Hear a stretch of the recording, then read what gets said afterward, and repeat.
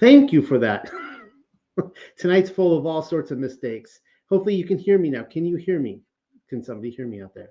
As I was saying, this night's starting out great. As I was saying, I'm still muted. Okay. Give me a second here.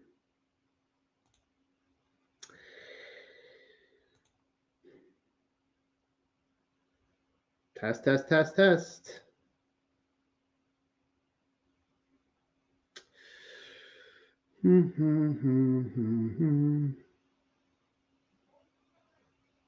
Okay, I'm fine. Okay, good. Thank you. All right. As I was saying, my wife just yelled in, "No, you're fine." So I was supposed to start at 9 o'clock tonight, as I'm starting now, but unfortunately, I put on here at 11 o'clock at night. So for those few of you out there who actually, you're going to get like the first 3 minutes of this video of me going, kind of a little embarrassing, but this is my first ever live Q&A on YouTube. I do this every Friday night on my Discord channel, which is 7 p.m. Eastern time. See, I'm gonna get the time wrong, but 7 p.m. Eastern time, because I go live at 9 p.m. Eastern time on Friday nights, like I'm doing tonight. So thank you all for being here. Now, some people asked advanced questions who could not be here. So this is a time for all of you who are here live, as people pile in to ask questions. I'll be glad to answer them. And I also have like a list of a couple pages already of questions of people who said they can't be here and they want to ask. So before I get into those, I do want to show you guys something I just completed. This is a Torah portion study guide. Now this is number 2 because it's Exodus or Shamawath. And this is something I've always wanted to have myself. And this is something that we are offering to everybody who subscribes to the Unexpected Cosmology on Patreon, everyone who's a supporter. And what this is it's a Torah portions where you can line up. Let me get to the table of contents here and show you guys. It lines up the KJV with the Paleo Hebrew, so you could study line by line. But that's not all.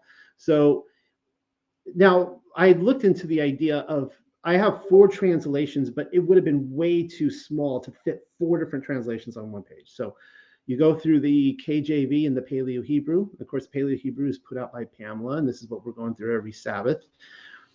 And then after that, you hit up, this is a long Torah portion. After that, you hit up the Aramaic Targum and the Septuagint. So you go through these. This is, of course, going back to chapter 1. And these are divided by chapters. So you see the blocks here. I don't do verse by verse. You're going to see the kind of the different links. The Greek LXX is shorter than the Aramaic. Go through it. And then at the end of each of these, so long Torah portion, you have the prophets, further prophets reading. So this one comes from Isaiah chapter 27, and then you have the gospel pairing. And then you go into the next Torah portion right here. And so this is intended for a study guide for you at home, your family, if you're in a small group. And you can print these out and you can distribute these for study purposes amongst your friends and contemporaries. And the reason I did the KJV, other than the obvious that it's public domain, is that it's something that everybody kind of holds to be true. It's the King James, right? And so a lot of people, they're coming into the Torah and maybe some of the names are scary to them, that kind of stuff. So it's kind of like your little safe space right here, right? This column. You go in, you can read the King James. And if you're reading the Paleo and you're like, I don't know who these names are, you could just jump right over here to this column and you can read. So we have this available in Bereshith, that would be Genesis, and Shamawath, that would be Exodus for the Torah portions. And then I hope to get Leviticus, Numbers, and Deuteronomy out this year as well. Of course, we're waiting for Pamela to hand in her translation. And once again, you can, let me see if I can show you where you can nab these. So if you go to the Unexpected Cosmology, you see the subscriber content button up here. And this is for everyone in Patreon. You can go see all my article updates. You can see my archives room with all the articles, everything I have in PDF form. There's also a password. Some people send me, uh, GoFundMe, not GoFundMe. They send me personal checks or on PayPal, and so we give them a personal code that they can go in, because all the rest are lined up with Patreon. But here's this resource material. Oh, look, it did it again. Last time I was live, it did this to me. I can't believe that. I was practicing this before I went live. So we're full of all sorts of issues tonight. I'm not going to sign in live so you guys see my password. But anyways, on this page, you go in here, and if you're a Patreon supporter, you can go in and you could see where the downloads are for these two files. So really appreciate all your support, everybody. And start sending in the questions. I'm going to start reading some of them off. And let's see, what was the first one here? Hold on, I need to drink a coffee. All right, Disciple for Life asked me this question. He said, I have a few questions. What do you think? Number one, he asked actually three questions. So number one, what do you think the time ahead looks like for us believers if it really is the short season? Now, just for clarity, what he means by short season, he's referring to Revelation chapter 20. I'm going to refer to this chapter a few times tonight. And it says in verse 7, hopefully you guys can see that. When the 1,000 years are complete, Satan will be released from his prison and will go out to deceive the nations in the four corners of the earth, Gog and Magog, to assemble them for battle. Their number is like the sand of the seashore. Wait, that's not it. Wait, hold on. It's in here. That's here. Whatever. It's in here. It's in here somewhere. Oh yeah, here it is. Verse 1. Then I saw an angel coming down from heaven with the key to the abyss, holding in his hand a great chain. He seized the dragon, the ancient serpent, who is the devil and Satan, and bound him for 1,000 years. And he threw him into the abyss, shut it, and sealed it over him so that he could not deceive the nations until the 1,000 years were complete. After that, he must be released for a brief period of time. Now, it says brief period of time. This is this is not the King James Version. So let me jump on there and see what that says. Yeah. So the King James says he shall be loose for a little season. And the question is we don't know what a little season is. This is all speculation. I've seen different numbers, different counts on this. And so the question is, if the little season has begun? I also think, by the way, it's a fallacy to say as soon as the millennial kingdom ends that the short season begins immediately. I think this is one of the fallacies a lot of us fall into, where it has to be this like this domino effect chronological events. It says afterwards he is released. It doesn't say like 1,000 years ends and immediately he's released. That's not how I read it. I could be wrong. But I'm saying there could be hundreds of years that could go by before he's released. It's just after these events, he is then released for a little season. Now, I know it does say he has to be bound for 1,000 years. So what comes next? A lot of people suspect that the next big event is New Jerusalem coming down. But I'm going to show you tonight, based on, I think, another one of the questions he asked, is that I am now of the opinion that I think New Jerusalem is here on the earth now. Now, I didn't start out that way. When I started this investigation a few years back, I was adamant that we're still waiting for it to come down. And that brings up the next point. Everyone's like, well, where is it? No, why can't we see it? And I have shown multiple scripture verses that say that, or passages from books or scripture verses that say that it is here on the earth, and that the masses cannot see it. I'll give you one in just a few minutes. So I don't really know what the next event is. I really don't know. Is it another big Exodus event? What are we waiting for, right? Clearly, according to Revelation 20, we're waiting for the Satan to deceive the nations and surround the camp of Yah. And I do not believe that the camp of Yah is New Jerusalem. Is it the North Pole? Is it Uh, is it the hidden wilderness? Where's the camp? I don't know, but that's probably the next event, right? All right. What do you think his second question is, what do you think the time ahead looks like for us to believe? Oh, he asked that. Okay. Do you think Yeshua is here in the physical dimension now? I think this is an excellent question. So this is, let me pull up here. This is my book, The Hidden Wilderness. And this is actually the second edition. I just came out with the second edition. Well, in one of the hard things, this is probably one of the most unique pieces of research I've ever done in my life. And I wish more people were having this conversation. I don't think people know to have this conversation.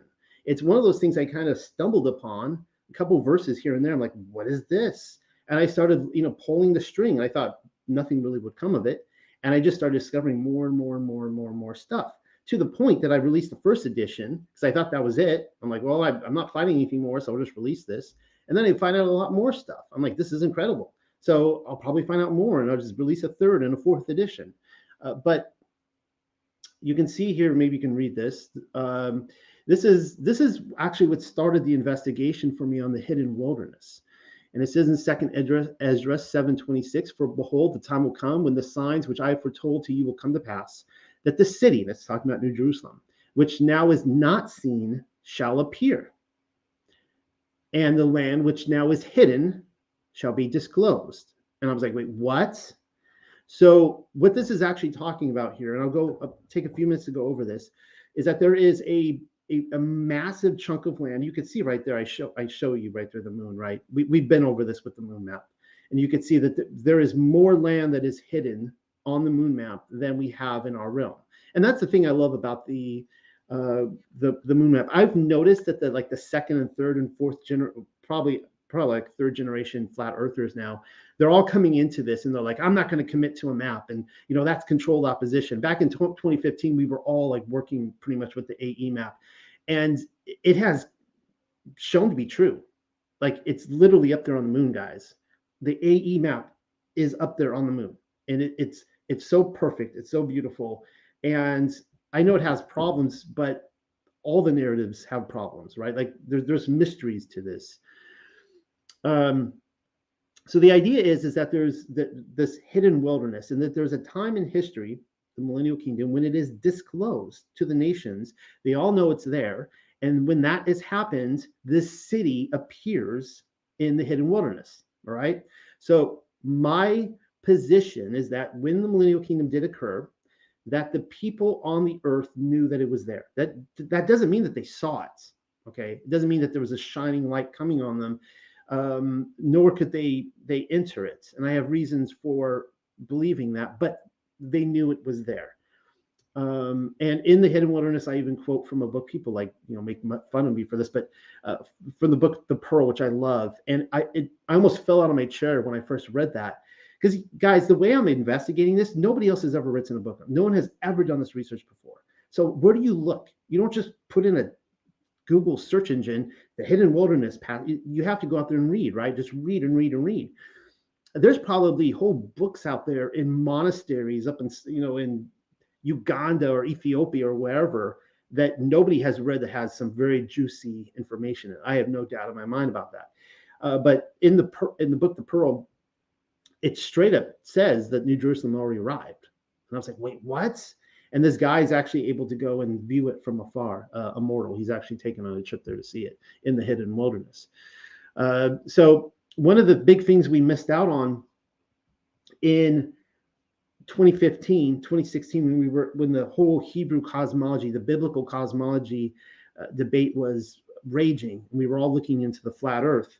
That's the other thing that I've noticed, like the third and fourth generation flat, they're no longer flat earthers. They're just, there's something other earthers. Like, nobody wants to commit to a flat earth. Back in 2015, we were all like, yeah, the earth is flat, Well, I guess the kids are too cool for the flat earth, but this is what it says. This is what we missed out on back then. We weren't really looking at it from this angle. And it took me a long time to see this. So if you look right here, first Adam and Eve, or Chauah, it says, on the third day, Allahayam planted the garden in the east of the earth, on the border of the world eastward. All right. So according to this, because a lot of people are looking into the Mesopotamian region for Eden, and I know there's a lot of archaeological work being put out there and stuff like that. According to these texts, it says no. Eden was the furthest east you could go. Okay, it wasn't plopped in the eastern area of Mesopotamia. It was go east and keep going east, and then you go as far east as you can, and then beyond that, there's just ocean. All right, that's where Eden is. It says that it goes towards the sun rising. All right, and I would think that in the Enochian kind of portals, it's wherever the day begins in the portals, according to heaven, right? The place of the sun rising. It says one finds nothing but water that encompasses the whole world, and this is be the river Oceanus, according to other texts, and it reaches to the border of heaven. Now, when I first read that, the borders of heaven, I was like, okay, well, that's talking about the firmament. But you're going to see in this book that actually no, the borders of heaven. It's actually literally like this is Elysian fields. This is heaven on earth. This is, this is it's beyond where the sun and the moon is. You would go beyond into total darkness, and then beyond that is a realm on this earth that is in the material realm, but it's actually only where spiritual creatures can go. Really interesting. Let's see. There is a couple others here. I'll just point out in the introduction before I get really into the meaty stuff in the book. First Enoch here talks about the male is named Behemoth, who occupied with his breast a waste wilderness on the east of the garden where the elect and righteous dwell. Okay, so present tense, according to Enoch, there is a place east of the garden. So remember, the garden is as far east as you can go. And then you go further east than that, and it's where the righteous dwell. That's the hidden wilderness. That's Behemoth, right? The waste wilderness. And I think that's all I kind of want to capture right here. But all that to say, and one of the big groundbreaking things for me for the second edition, I put out the video about a month ago, was learning the Essene theology, that according to Josephus, that the Essenes believed, he said they agreed with the Greeks in Elysian fields, that there is actually a land, farthest from that the spirits of the dead go to, of the righteous. Now, people are going to criticize and say, well, that's, pagan, it's Greek, right? And need I remind you that I used to be in the everything is pagan camp a few years ago too. Need I remind you that all these religions are, they're all being sourced back. They're being funneled back originally through Noah into the Sethites. So, all right. So all that to say is, yes, I think that there is evidence that, we're talking about the camp of the saints on the earth, right? I believe that there is good reason to conclude that Yahushua HaMashiach, as well as the saints, are on the earth now in the hidden wilderness. Can we physically get to it? No, you have to, if you want the roadside directions, live a righteous life. And on your death, you can go there. All right, another question. Do you, let's see. Oh, this is a really interesting one. This is a little off topic. And I'll check in just a second to see if you guys are writing any questions. Okay, well, I'll go ahead and answer this now. JD Powell asks, let me throw this up here. If you continually go east, wouldn't you just go in a circle chasing the path of the sun? That is a very, very good question. So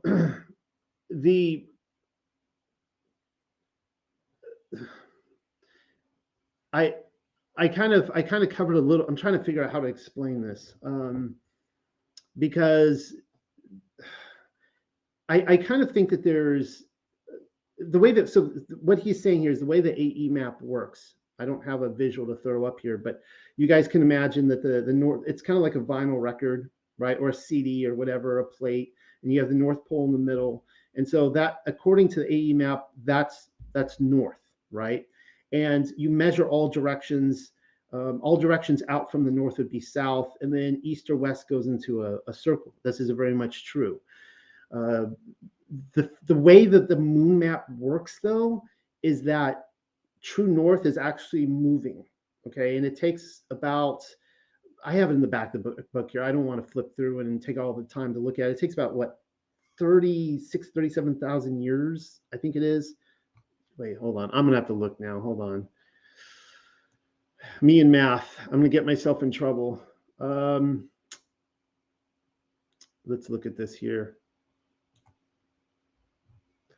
It takes, oh, look, I think it went right to the section. It takes something like, 20, I said 36. I knew I had that wrong. It takes something like 26,000 years for the, you can actually see the visual right here, for the sun to move in this circle around the moon map, in which the entire circle of our realm would move with it, right? And so in that sense, if you're looking on the greater map, east and west kind of takes on a new definition as well. So hopefully that helps.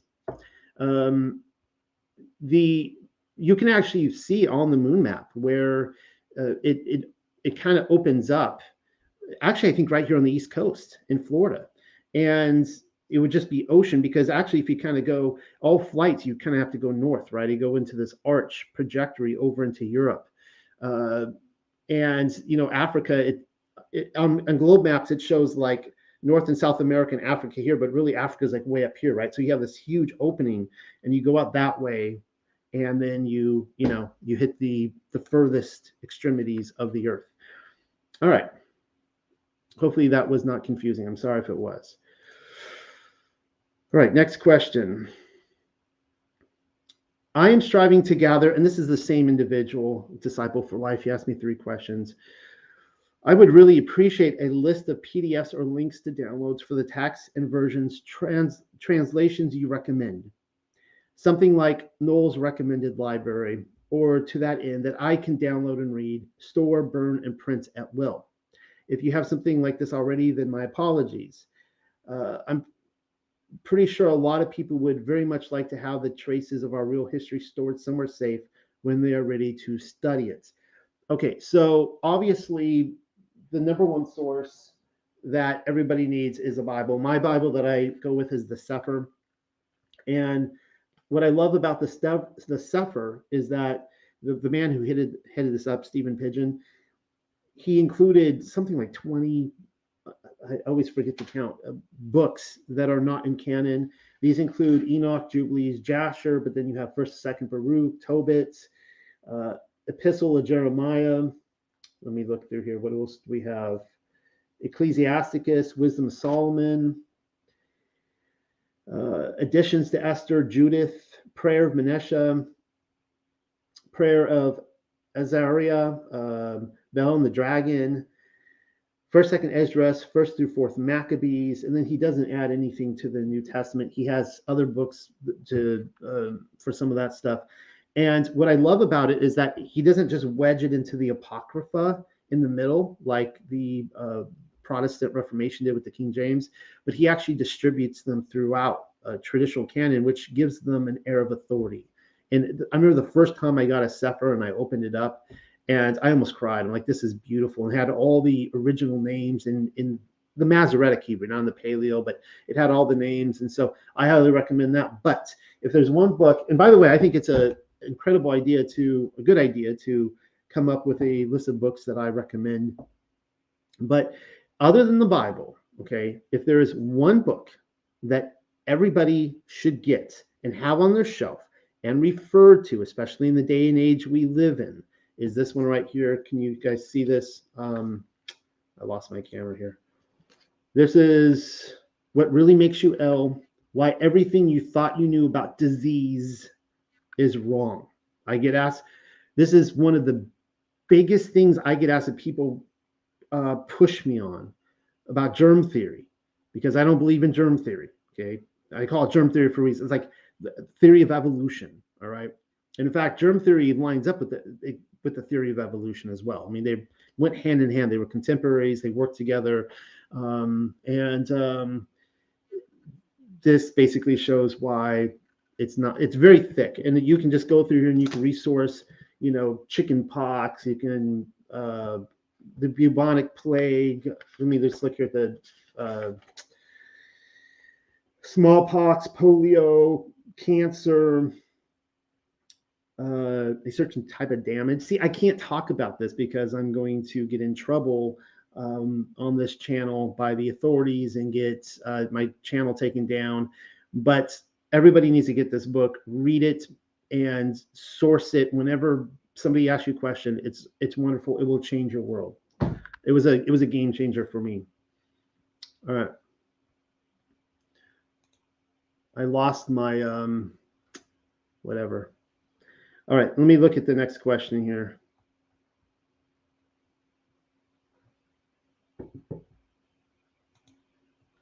Thank you, Rebecca. I like this question. This is a good one. Rebecca asked me, when did you first know you wanted to be a writer? It happened in 1988, summer of 1988.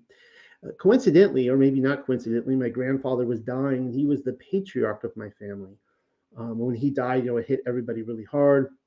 People were never the same, that kind of thing.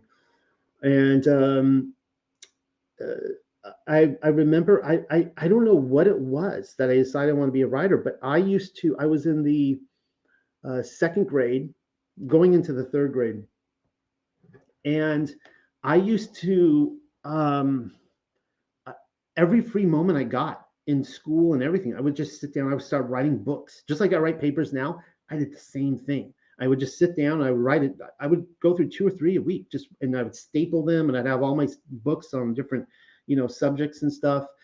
And back then, I'm, 7 years old, and so 6 or 7 years old, and so my fascination relies on the arcades like Donkey Kong and the Mario Brothers and stuff like that. You go to the arcade and play the games.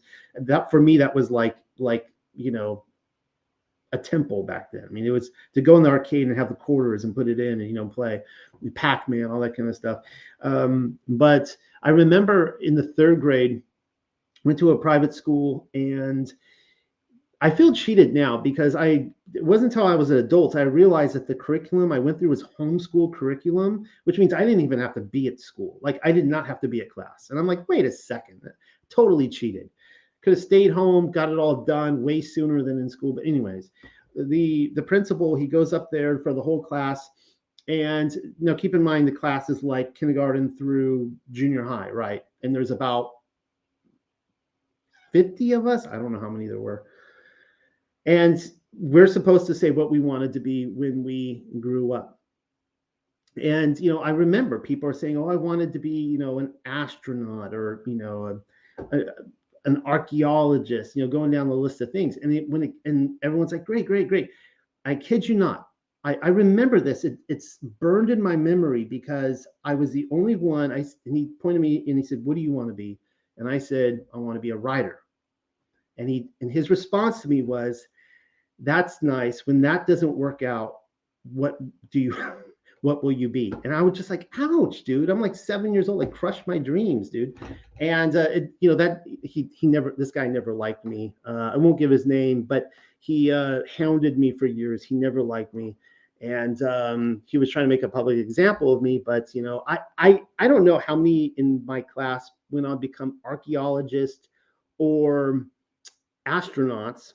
One of them did say a police officer. I don't even know if he became a police officer, but I do think of everyone in there who gave their descriptions, I became what I actually said I would be, and that was a writer. So yeah, I've been writing since I was 7 years old, and people ask me all the time. One of the things they ask is, how do you write a book?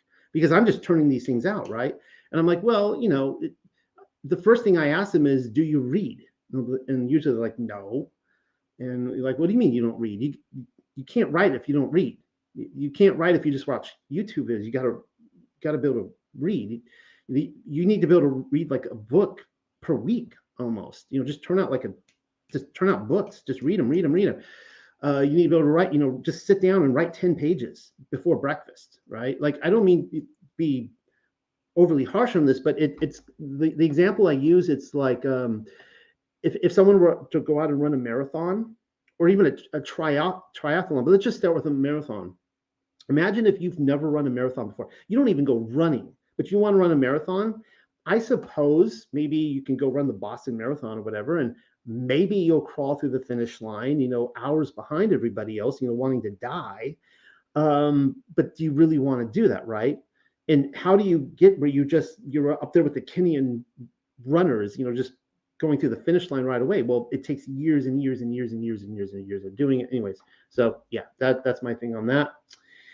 Let's see what else we got here.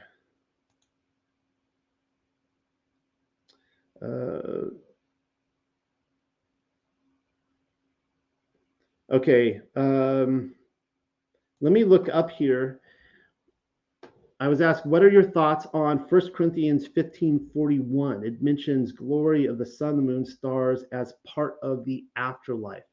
So let me just turn here to 1 Corinthians. I want to just see what this says. Because I'm sorry, this actually is not ringing a bell. I like Bible Hub. Let's go there. There is one glory of the sun, and another glory of the moon, and another glory of the stars, for one star differeth from another star in glory. So let's just jump to the whole chapter here. This is verse 41. All right, so this is the context of the resurrection body. So that's why I'm turning to this, to get the greater context here. So starting in verse 35, but some men will say, how are the dead raised up? And by the way, this may lead into another question I got tonight. But some men will say, how are the dead raised up? And with what body do they come? Thou fool, that which thou sowest is not quickened except to die. And that which thou sowest not that body that shall be, but bare grain. It may chance of wheat or of some other grain. But Allahayam giveth it a body as it hath pleased him, and to every seed his own body. All flesh is not the same flesh. Yeah, you had to give me a Paul passage, didn't you? But there is one kind of flesh of men, another flesh of beasts, another of fishes, and another of birds. There are also celestial bodies and bodies terrestrial, but the glory of the celestial is one, and the glory of the terrestrial is another. There is one glory of the sun, and another glory of the moon, and another glory of the stars, for one star differeth from another star in glory. So also is the resurrection of the dead. It is sown in corruption, it is raised in incorruption. It is sown in dishonor, it is raised in glory. It is sown in weakness, it is raised in power. It is sown a natural body, it is raised a spiritual body. There is a natural body and there is a spiritual body. And so it is written, the first man, Adam, was made a living soul. The last Adam was made a quickening spirit. Howbeit that was not first which is spiritual, but that which is natural, and afterwards that which is spiritual. All right, so I'm not sure where you're wanting to go with this on term. I'm not sure if you're fishing for information on are the stars themselves like resurrected saints or something like that. Well, let me just say that I think what he's saying here is that you have these two classifications. You have the fleshly bodies down here, and then these heavenly bodies up there, which are these glorious bodies, the stars, the moon and the sun, and that he's making a contrast between our lives now and what we're going to be like in the resurrection. But there is this passage I wanted to cover, and it's in Job. So to address this, let me quickly jump into another question I was asked in my group earlier today. This one comes from Jody, and she says, I won't be there tonight, but I also have one more question concerning preexistence and being created as image bearers. We have been taught that humans are different than angels. With the possibility of us being angels beforehand, how does that go with the creation of man being special, I guess? Is it implied, or it is implied different than angels? I hope that makes sense.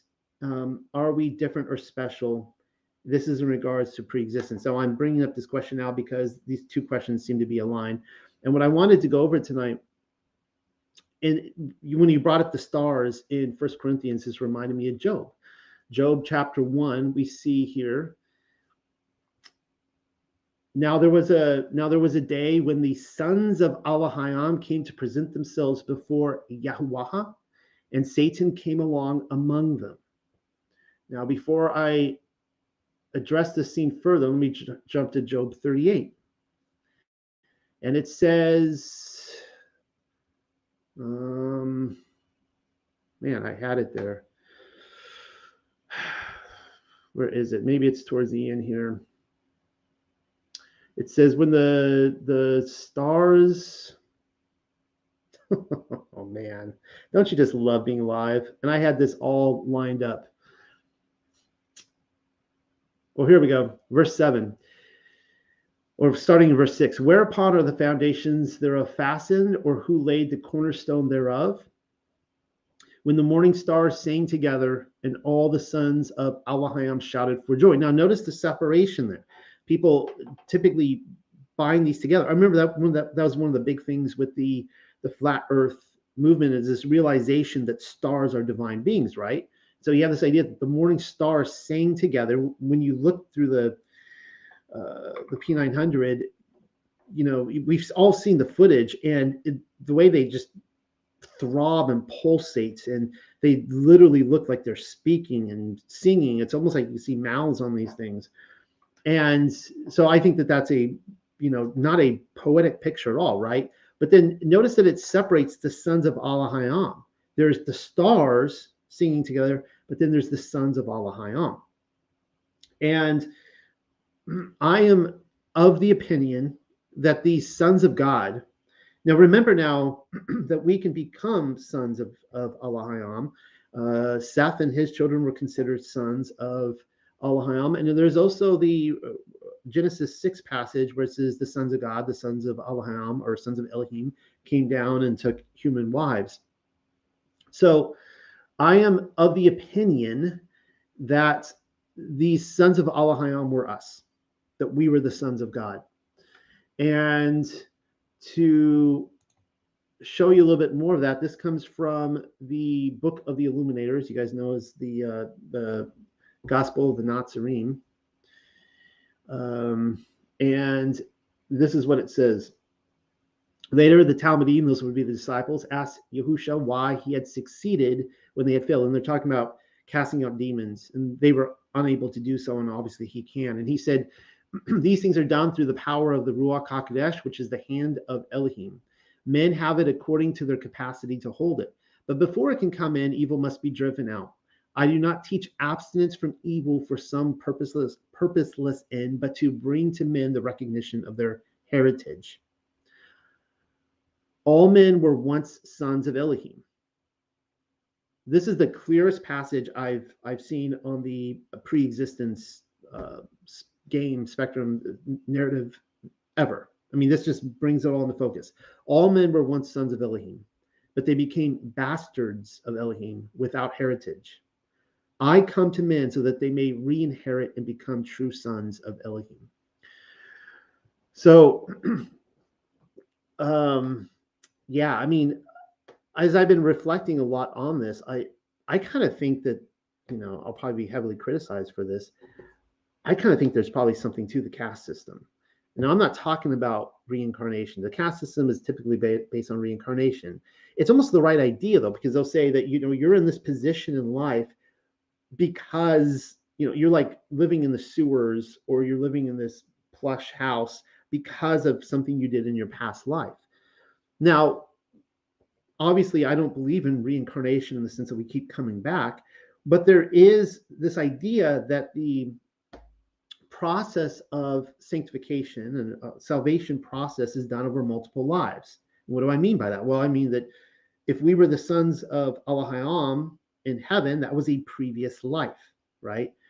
And then there's a reason we're down here on this earth. It's to be tested and to work out whatever it is we did. And I'm not prepared at this moment to show it, but there are passages out there that seem to infer that each of us have what we have in life, and, you know, the testing and the trials and everything that's happening to us is based on what happened to us beforehand. Like this, whatever we did, whatever transgression we did, you know, how bad it was, and so on and so forth.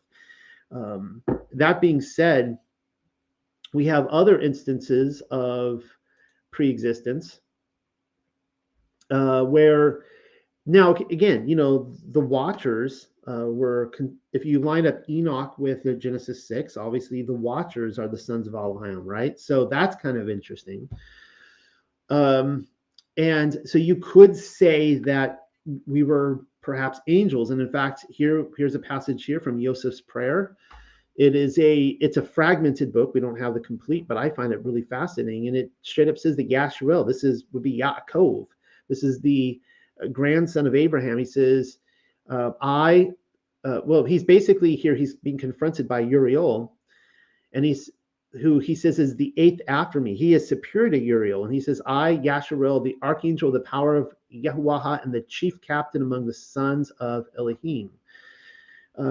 So the idea is that Yasharel, or Yaakov, according to this text, was a very, very, very powerful angel in heaven. And for whatever reason, maybe not because he transgressed, it might not have anything to do with transgression. For whatever reason, he came down to have some sort of mission.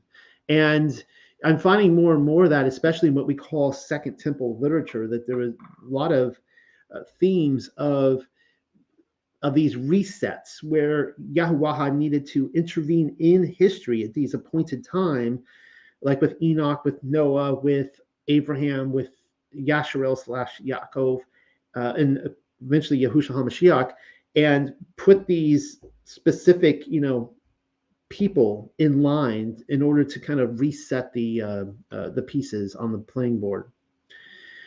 All right, let me just see what else you guys are saying here.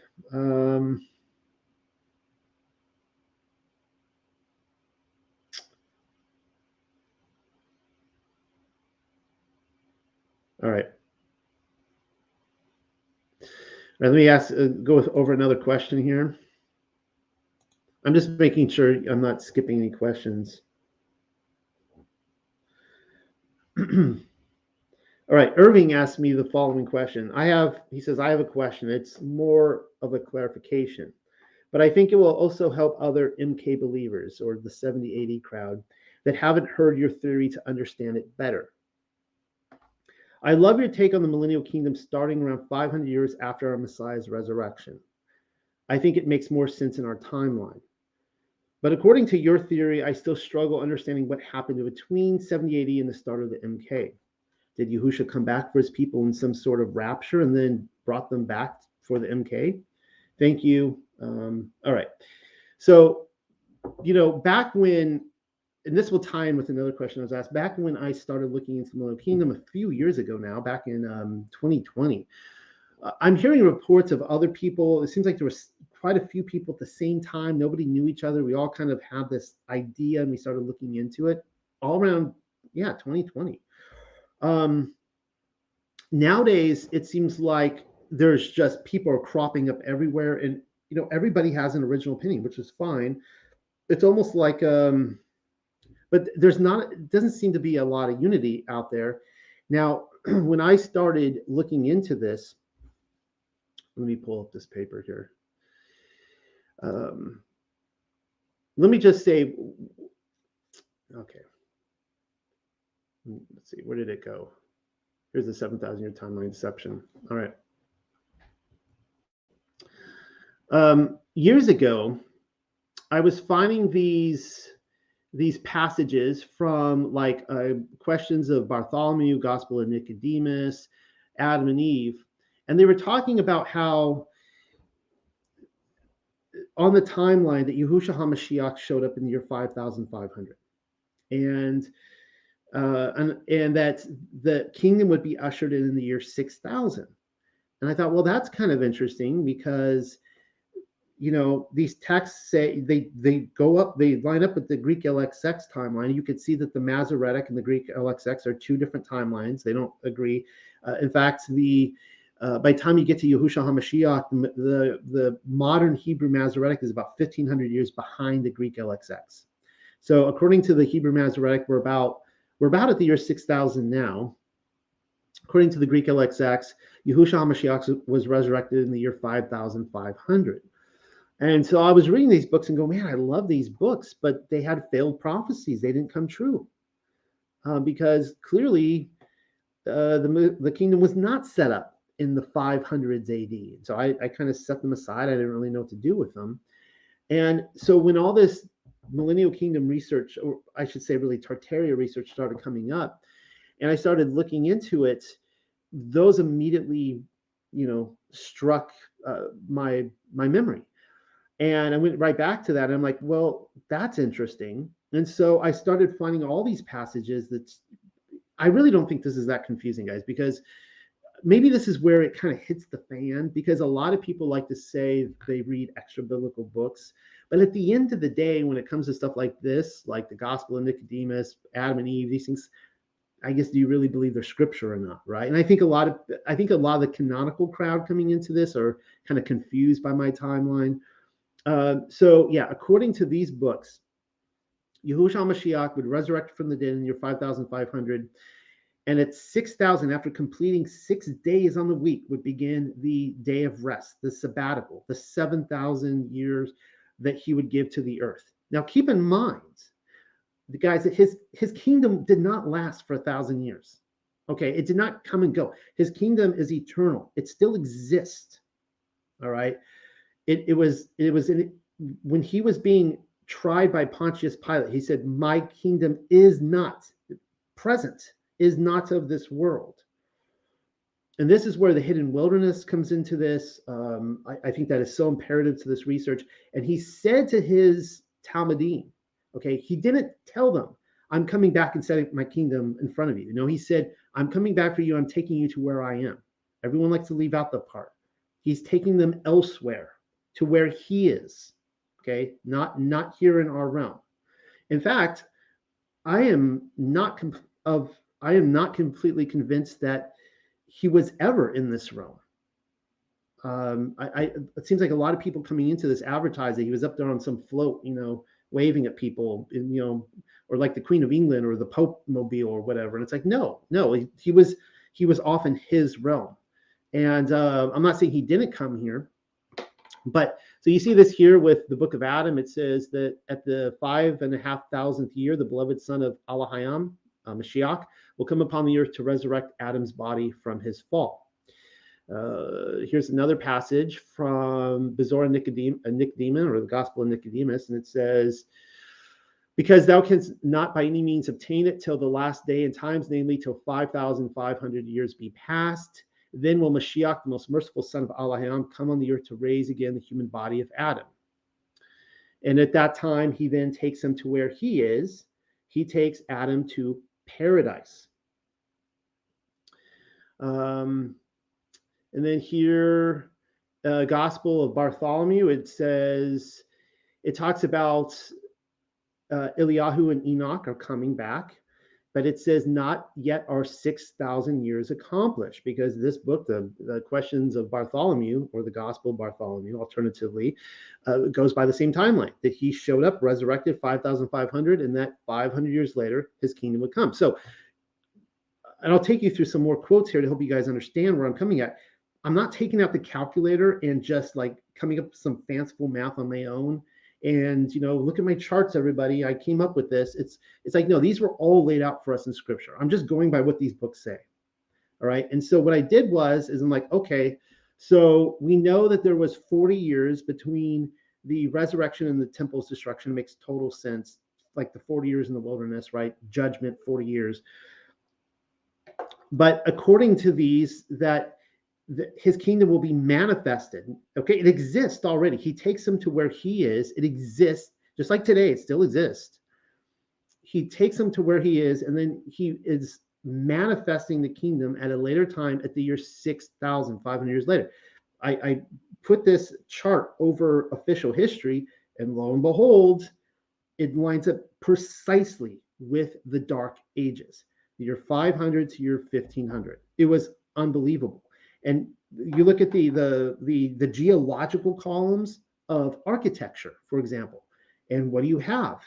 And from 500 onwards, you have Gothic cathedrals. Notice the word Gothic, really interesting. That's total Orwellian language in order to uglify a very beautiful thing. The idea of calling them Gothic is to actually degrade them. It was the Renaissance that called them the Goths, right? And you see any number of things just lining up perfectly. I've taken you guys all through that. So for me, it fits like a glove.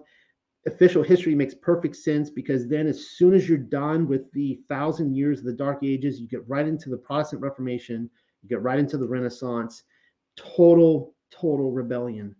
And interestingly enough, because a lot of people, they get insulted when I say that the Reformation was rebellion, or controlled opposition. It was controlled opposition. But now, I'm not being anti-Paul on you guys tonight. I will be talking about this when I go through my Galatians study. I already, in like 20 pages into this, is that, interestingly enough, the Protestant Reformation, who did they use as their poster boy? Who did they use as the banner that they waved high? Was Paul. They put all their cards on the table, and it was Paul. They wanted a reformation, a spiritual revival exclusively through Paul, through their version of Paul, which was the law is done away with, right? The Torah is done away with. That was the Protestant Reformation. No more Sabbath. We can eat pork. We can do all these things. Protestant Reformation. Perfect bookend to the millennial kingdom. So let me see if I have, in my book, a lot of quotes about the 5,500 and the 6,000 years, how that's supposed to play out. I really don't think that, I don't know why people are so confused by this. I really don't think it's this confusing. It's in scripture. It's in all these books. So then I take you through the anticipation of the church fathers. And so what do I think was happening during this time? Well, if the true righteous were taken away in 66 to 70 AD, then you would have perhaps left behind the people who didn't make it, the more apostate crowd, the people who are now going to wrangle Paul, the people who are going to, do away with the Torah. And you would have a guy like Ignatius. Ignatius, that guy was, right around the year 110 AD, and he was a total campaign against the Torah. It was like, no, you do not do this, right? So you see a whole new face of Christianity. You see the rise of Rome within the Christian church, the takeover by our controllers, leading up to St. Augustine. And I have a lot of quotes in here of very early church fathers, and they're all saying it. Yahushua HaMashiach came in the year 5,500. The year 6,000 is it, all right? And then, of course, I can keep going on and on and on. Hopefully that addresses where I'm getting this theory from, okay? So what happens is that one of the things that gets us in trouble is when we read the New Testament and we don't use the Torah to interpret it, right? Give you guys an example, the mark of the beast. Everyone, you go out there are probably hundreds of thousands, probably. There are at least tens of thousands of YouTube videos out there, all with people telling you what the mark of the beast is. And every single one, they have this new interpretation. It's always the next thing, or, a couple things away, right? And it's like, wait a second, guys. You guys are just making this up, what you think the mark of the beast is. What if we actually took it to scripture? What if we cross-reference? And then you're like, wait a second, there's a mark of the beast, but then there's a mark of Yah, mark of Yahuwah. And this mark is keep the Sabbath. You don't buy or sell on the Sabbath. And then the mark of the beast is you can't buy and sell unless you take the mark, right? And you're like, oh, you're starting to see this now. You're starting to see that if you don't have the mark of Yahuwah, you take the mark of the beast. If you don't want the mark of the beast, you take the mark of Yahuwah. How do you take that mark? You keep the Sabbath, all right? It brings it into more clarity. And I would say the same thing with, I would challenge anybody. How do you know, how can you show me any other passage in scripture where we get this 1,000 years? Where does that show up? Well, it shows up for starters, in the creation week. And Peter in his midrash, he talks about that, right? How a day is like 1,000 years. So you can take it back to the Torah. Well, with the timeline, it's the same thing. People look at Revelation and they go, oh, well, no, it says that, the millennial kingdom started right afterwards. Is that what it says?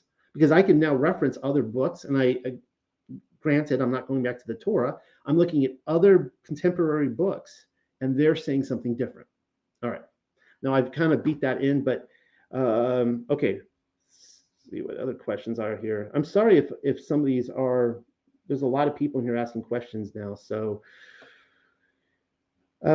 somebody asked. I'll throw this one up. What are your thoughts on the year 536? Now this is perfect for what I'm talking about right now, because I've also shown that there was in my paper on the Phoenix, which can be found in the 7,000 year timeline. What I just went through, these quotes, comes from the book, The 7,000 Year Timeline, where I just lay this out. Here's my case, and hopefully this makes sense to you. I'm actually writing the follow-up, which is called, right now the working title is The End of the Millennial Kingdom. So it dovetails the opposite end, the year 1500, and shows all the things that happened around that time that leads us up into the short season. But 536 is the year of the fire reset. Now, a lot of people who don't like my timeline, they haven't been challenging me on this, because I think that maybe they don't know what to do with it, because the way there these actual geological columns, like you can I showed the tree rings, right? The tree rings don't lie. They show you every single age of their life, and all the trees that date back to that time period, all the way from Mongolia to and Siberia over to Ireland, all the way over to California and down to Mexico. So the entire swath of the known world all attest to the year 536 being a very, very bad year. And it's the year of the fire reset. There was probably an unfathomable amount of volcanic activity that year. They were blowing all the way up in Alaska, all the way out below China, all over the world, right? So you had all this fire, this smoke going up. The sun, we know, was did not show for 18 months. Now they could see like a faint kind of like ring up there, but it had no authority. There was no heat, right? You weren't going out and feeling the warmth. You couldn't really see the sun. And the same thing for the sun, the moon, and the stars. They failed in authority. They no longer shone. There was a mysterious fog all over the earth, just things like that. So for me, looking at that, it falls in line perfectly. So if you're going to say that the millennial kingdom started in 72 AD, well, let's talk about that. So now 500 years later, you've got this worldwide destructive event. What was going on with that, right? And this is where I'm saying that the tree rings don't lie, and it lines up perfectly. And guys, all I'm doing here is going by scripture, going by what scripture says. I'm not trying to, be, fancy in this, right? Or, try to be clever, whatever. I'm just reading, doing what it says, and it lines up with history. So 536 was probably the year of a huge fire reset.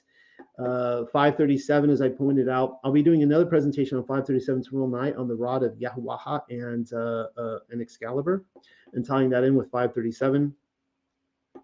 But 537, according to accounts, is the end of Camelot, the death of Arthur, and then you get into 541, which was the plague of Justinian, in which the entire world was almost went extinct from this plague. And if you guys catch my presentation on that I did a few weeks ago, people who were getting this disease were actually being visited by a friendly spirit. I shouldn't call it a friendly spirit, but they were being visited by spirits, angels. They would call them demons, and they would inflict this disease on them. They would actually go knock on their door. This is probably where the Grim Reaper knocking on your door comes from. And a lot of people wouldn't answer the door because they were afraid that the spirit was there to give them the disease. And this was recorded, all around the world. It was insane. So, anyways, for me, it seems like the narrative lines up. All right, let's see what other questions we have here. All right. How long is the little season? No more than 20, and there is scripture, but no one hears. So I'm not sure what you mean by no more than 20, because, it talked about in Revelation 20. I don't know if you mean 20 years. I don't know how long the short season is. And I specifically do not, so I couldn't tell you when it began. I can't tell you when it ends. I don't want to put dates on that. People love putting dates on it. The one thing that's going to kill this movement, I guarantee you guys, is putting dates on things. You guys put dates on things, you're going to kill it. And it will be mockery. People are like, look at these predictions. Clearly, they were wrong about this because they didn't come true. So, I mean, there's some interesting things coming up, right? 2030 events. That's really interesting. Do the elite, do our controllers have an end in sight? I don't know, guys. Maybe they don't even know, right? But there is something that is interesting that I want to talk about more. I won't be talking about tonight, but this idea of time loops. And I have suggested in the past, if you look at my Back to the Future presentation I gave, that I put out there this idea that, so I was born in 1980, and I put out there the idea that 9/11, September 11th, happened before I was born. Of course, we know what happened on 9/11, 2001. And the reason I say that is because of the sheer amount of insane predictive programming put out there, and precise too. I mean, that they were able to execute this so precisely on all of this predictive programming, that they would have the technology for all these things just line up in place. And I put out there the possibility that the Back to the Future movies, which, as you guys know, predicts the alternate timeline where Trump becomes president in part 2 with, evil Biff running the police and all that. I put, and that has a lot of predictive programming, 9/11 in it as well. I put out the possibility that those are actual time travel movies, that they only existed because it actually happened. Now, when I talk about time travel, I'm not talking about people getting into a phone booth or a DeLorean and actually traveling materially into a different time. But I have asked the question, is it possible that sometime in this, the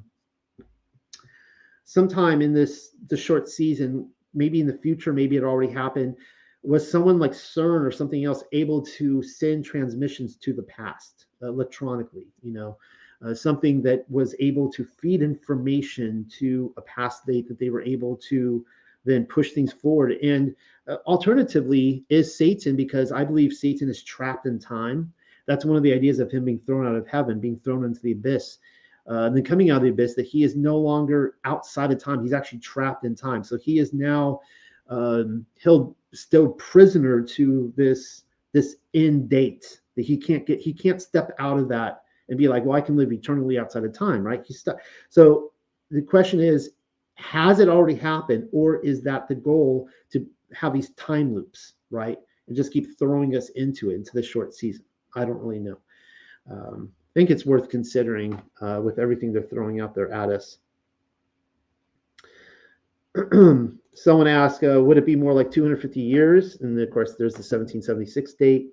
And then we're looking at 2026. So here we are 2 years away from 2026. And I have never officially given any dates. And I don't know. I'm not a crystal ball. We'll take it one day at a time and see what happens. And I don't know. I mean, personally, I'm of the opinion that at least I'm living my life expecting to grow old and die. I know that's not what I'm expecting to. I hope I grow old and die, and I don't just drop over in the next 10 years. But I would like to see my children grow up. I would like to see them have children. And I say this because I just want to correct the mentality that is out there a lot, that there's a lot of I'm not saying anybody here listening, okay, I'm not, but I see this a lot out there, this despair of, I just want it all to end, I can't take it anymore, I can't live in this world anymore. Well, the thing is that Yahuwah asked us to live in this world at this appointed time, and this is why I think it's so important to desire to honor and serve the Most High, our Father in heaven, as well as his Son Yahushua HaMashiach, and be obedient to him. Because if we do not enjoy doing that, if we do not enjoy that service, if that does not bring us joy, why do we think that we're going to enjoy it in eternity? That's a good question. I think we should all ask that. If you do not enjoy it now, and you don't want to live your life for Allahayim now, then what is eternity going to make a difference? Are we all just going to be sitting around with harps on clouds? No, I don't think that's going to be the case. And you look at the angels now, right? Who they come to help us out on. I am of the opinion that that will be us in future timelines. Like we're going to be going into worlds of despair and helping people out. And you even see the angels; they don't have all the answers. You look at Enoch; they get frustrated because they go to the Most High and they're like, "You don't tell us what's going on. We know you know everything, but you're not telling us. We're looking down and seeing the terrible things that our comrades, the Watchers, have gone down there and done to humanity. We don't like this. What are you going to do about it?" Right? And so, yeah. Anyways, my point is that if we don't enjoy serving Yahuwah and being obedient to Him, then we're not going to make it. I think that that's really important for all of us to grasp. And if it ends in the next couple of years, awesome, hallelujah. If it ends in 500 years, awesome, hallelujah. So that's just my thought on that. All right, let me go back to one of the questions that was asked earlier. This comes from Walker. And he says, I have one question, more of a theory. With the rise in MK research, I have noted Tartary research kind of stall and feel more controlled opposition than anything else. Now, I'll remind everyone that I'm just reading this. I couldn't tell you because I actually don't follow Tartary research. I really don't know much of what's out there. And so I think this is one of the reasons that maybe a lot of what I'm saying feels very detached from what other people are researching, and they come over here and they hear all these things. They're like, this is interesting stuff you're saying, Noel, but why is this, where's the disconnect here? And it's because I don't know what other people are saying. So, but anyways, he says, I've noticed Tartary research kind of stall and feel more controlled opposition than anything else. The Bible states Tartarus is hell. And if Tartary is a worldwide civilization, then I think deface the MK buildings, not built them. Could Tartary be the start of the short season? The takeover of Hasatan, and if we prove that, we prove the short season. Do you have any thoughts on this possibility? So, interesting question. It's something I've thought about since the very beginning, because I remember when the Tartary research was coming through, and they were talking about this worldwide kingdom of peace and shalom, and I'm like, I had a disconnect. I'm like, okay, Tartary, Tartarus, worldwide kingdom of shalom. I'm not seeing it, right? In fact, and let me just be clear here. I'll probably lose some viewers over this. That for me, Tartary was actually a region on the earth, right? And so there's this idea that because Tartary was scrubbed, and we see like the CIA declassified docs talking about Russia and how they were scrubbing Tartary. Of course, America did too, so they weren't any better off. That it was we see on the maps, and it kind of grows larger sometimes and smaller and so on and so forth. I personally think it's a big mystery. I think of Tartary as that specific place of, I wouldn't call it the United States of Tartary, like the whole world was Tartary. But that being said, let me pull up this one book here. Now I could pull up a lot of different books, and they all say the same thing. I have never found anything positive about Tartary. So this comes from, this one is the Vision of Paul, which talks about the hidden wilderness. It's a great book. I love it. And the context of this is that Paul is seeing when people die and they go before the throne. And this lines up exactly with Second Esdras. And what happens is that the guardian angels, we're assigned a couple guardian angels our entire life. And when we die, we get to meet our guardian angels. And they're going to tell us one of two things. One was that I did not enjoy serving you your entire life. Good riddance. I'm kind of glad it's over and I get a new assignment, because this has been miserable. Having to be around you, being unclean all the time and sinning in rebellion and thinking nasty thoughts and have to listen to your music and all these things. Like, they're going to tell us that. Or they're going to say, like, well done. This was awesome. It was such an honor serving you. All right. So, man, now it's like I'm gonna have a hard time finding this where it says it. And it talks about Tartary here. Oh my goodness. This is so frustrating when I'm like live. And I'm not finding it. Maybe you guys can see it. It's on here somewhere. Anyways, there's multiple times in here where it talks about that there's the angel Tartarus. Oh, right here. Let me highlight this so you can see it. Can you guys see that? All right, and it says, whoever shall have done mercy on them shall he have mercy, and whoever shall not have pity, neither shall Elohim pity him. Let him therefore be handed over to the angel Tartaruk, who is set over the punishments. So this angel Tartaruk, he would be like the prince of Sheol.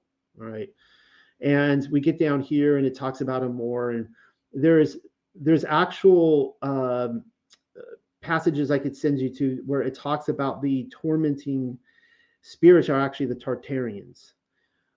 So, because again, when I used to bring this up, people would just roll their eyes and sigh and go, "This guy doesn't get it." Whatever. We're sticking with Tartaria.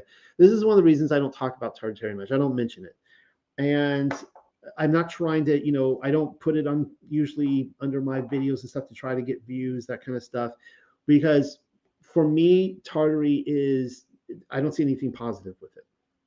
So I think that there is something in his comment that is perhaps true, that maybe Tartaria could have been a part of the rebellion. It could have been a part of Satan's release. That was then, of course, scrubbed. Maybe that was part of the reason why they don't want us to see Tartary. Like there's multiple things being covered up. I'm just throwing that out there. And yeah, that's all, folks, on that. All right, let's see what the next question is. And I'm sorry if anybody is asking anything. If someone is asking questions that I'm missing, I apologize. All right. Somebody else asked, Becca Giles, I think is how I pronounce it, asked, I have a question. It came up at fellowship while discussing the sign of Jonah and Leviathan. Now, this was a series I put out on Leviathan about a month ago. And this passage was mentioned. This comes from Jonah chapter 2, 1-3. Adonai prepared a huge fish to swallow Jonah, and Jonah was in the belly of the fish for 3 days and 3 nights. From the belly of the fish, Jonah prayed to Adonai, his Elohim. He said, out of my distress, I called to Adonai, and he answered me. From the belly of Sheol, I cried, and you heard my voice. All right. Then she goes on to say, I can't remember if this is a man or a woman. I'm sorry. It's been said that the sign of Jonah is that he died and went down to Sheol for 3 days and nights, and Yah raised him from the dead. This was the sign Yeshua referred to in Luke 11:29. Jonah 2, chapter 2, verses 1-3 also brought to mind the account of Rachel weeping for her children. And quote, this is what Adonai says, a voice is heard in Ramah, lamenting and bitter weeping. It is Rachel weeping for her children, refusing to be comforted for her children because they are no longer alive. That comes from Jeremiah 31:14. And then she quotes again Matthew 2:18. So it refers to that. And that would be the Herod killing off the children. Someone recalled another teaching, possibly from the Talmud or Legends of the Jews, about Joseph praying at her grave along the road to Egypt. It actually comes from the book of Jasher. They said Joseph spoke to Rachel expecting that she would hear him, and that she did and responded. So yes, so when he's being sold into slavery, I don't know what chapter it is in Jasher. I went over to my Torah portions this year. He's being sold into slavery to the Ishmaelites.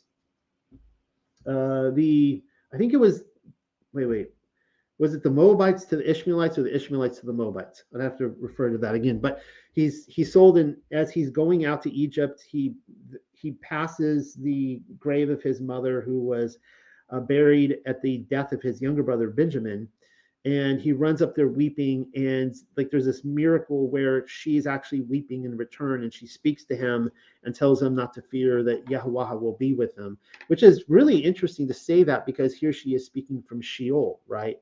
Comforting him in Sheol. And this would be one of the two miracles in scripture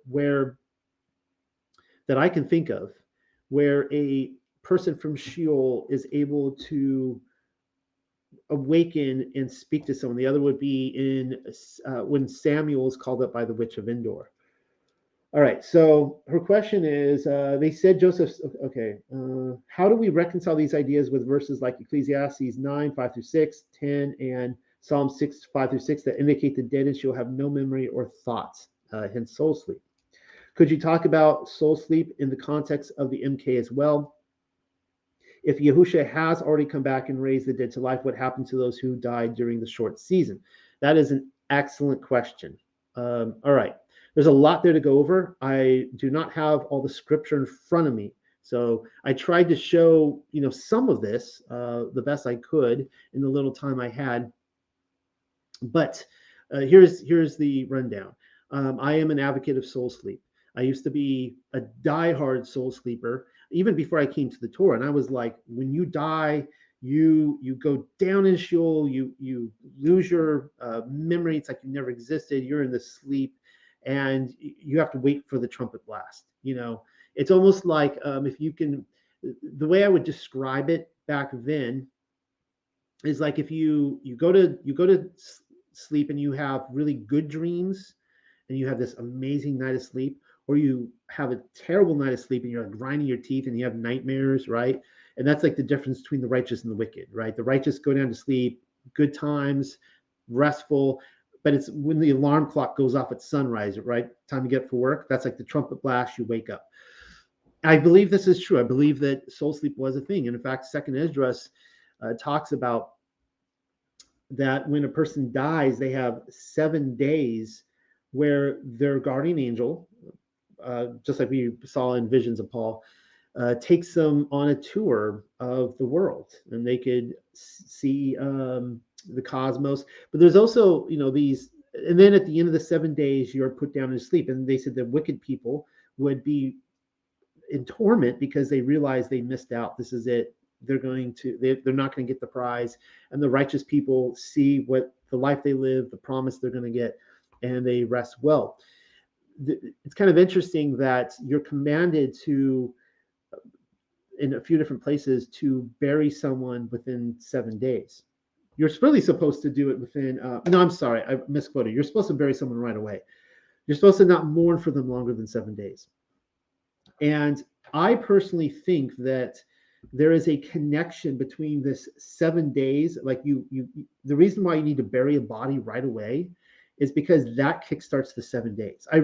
I've seen that. I quoted that in my Torah portions group, where we're seeing these things where it's like when Yaakov died in Egypt, there was like 40 days that went by, and then they had to journey back to Canaan, and then they buried him, and then they mourned 7 days. I'm like, what? They didn't bury him in the cave, and then once he was finally in his burial place, they mourned the 7 days. And I think that these are the 7 days of Second Esdras. I do think that people can listen into the things you say about them at the funeral and that kind of stuff. They can hear how people truly feel about them. It's almost like something from a Christmas Carol, where Ebenezer Scrooge can actually go into people's homes and hear the nasty things how they really feel about them, right? It's kind of like, ouch, right? So there's something to that. Okay, so what Second Esdras also promises is that there'd be a time when the Messiah would come, that Sheol would be emptied out of the righteous, and that the wicked would be envious of the righteous because they're gone and they're still in Sheol. Yasharel itself, or the children of the Ruach HaKodesh, which is Yasharel, they would be emptied out. And so I believe that in 30 AD, when Yahushua HaMashiach was resurrected before he was resurrected, right? He goes down to Sheol, and that he freed people, and he woke the people up. This is one of the big things in the gospel of Nicodemus, and he took him to paradise.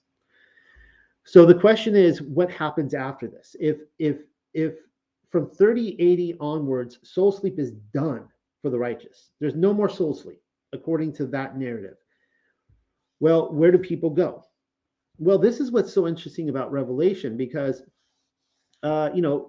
I have been accused, people love to pull up Paul's letters where, he talks about the Kinker brothers who are saying the resurrection has already happened. Now, I don't have the context on what was going on there, but I think that they were probably going around saying they missed out on the last trump, right? The resurrection that happened in 66 AD. And this is one of the things that's so interesting about Revelation, where it talks about the souls that are under the altar. And everyone looks at that and goes, well, that's weird. But why there's souls under the altar? Well, I think there was a reset. And I think that when Sheol was empty out, the souls of the righteous could no longer go to Sheol, but they kind of had to go somewhere into another holding cell. And when it says that they were under the altar, I don't think it was just figurative. I don't think it's talking about the altar in heaven. It is literally the altar under the temple. So let me turn to this really quickly. This is from my book, The Glorious Appearing of Yahushua HaMashiach. This is Josephus talking in the War of the Jews.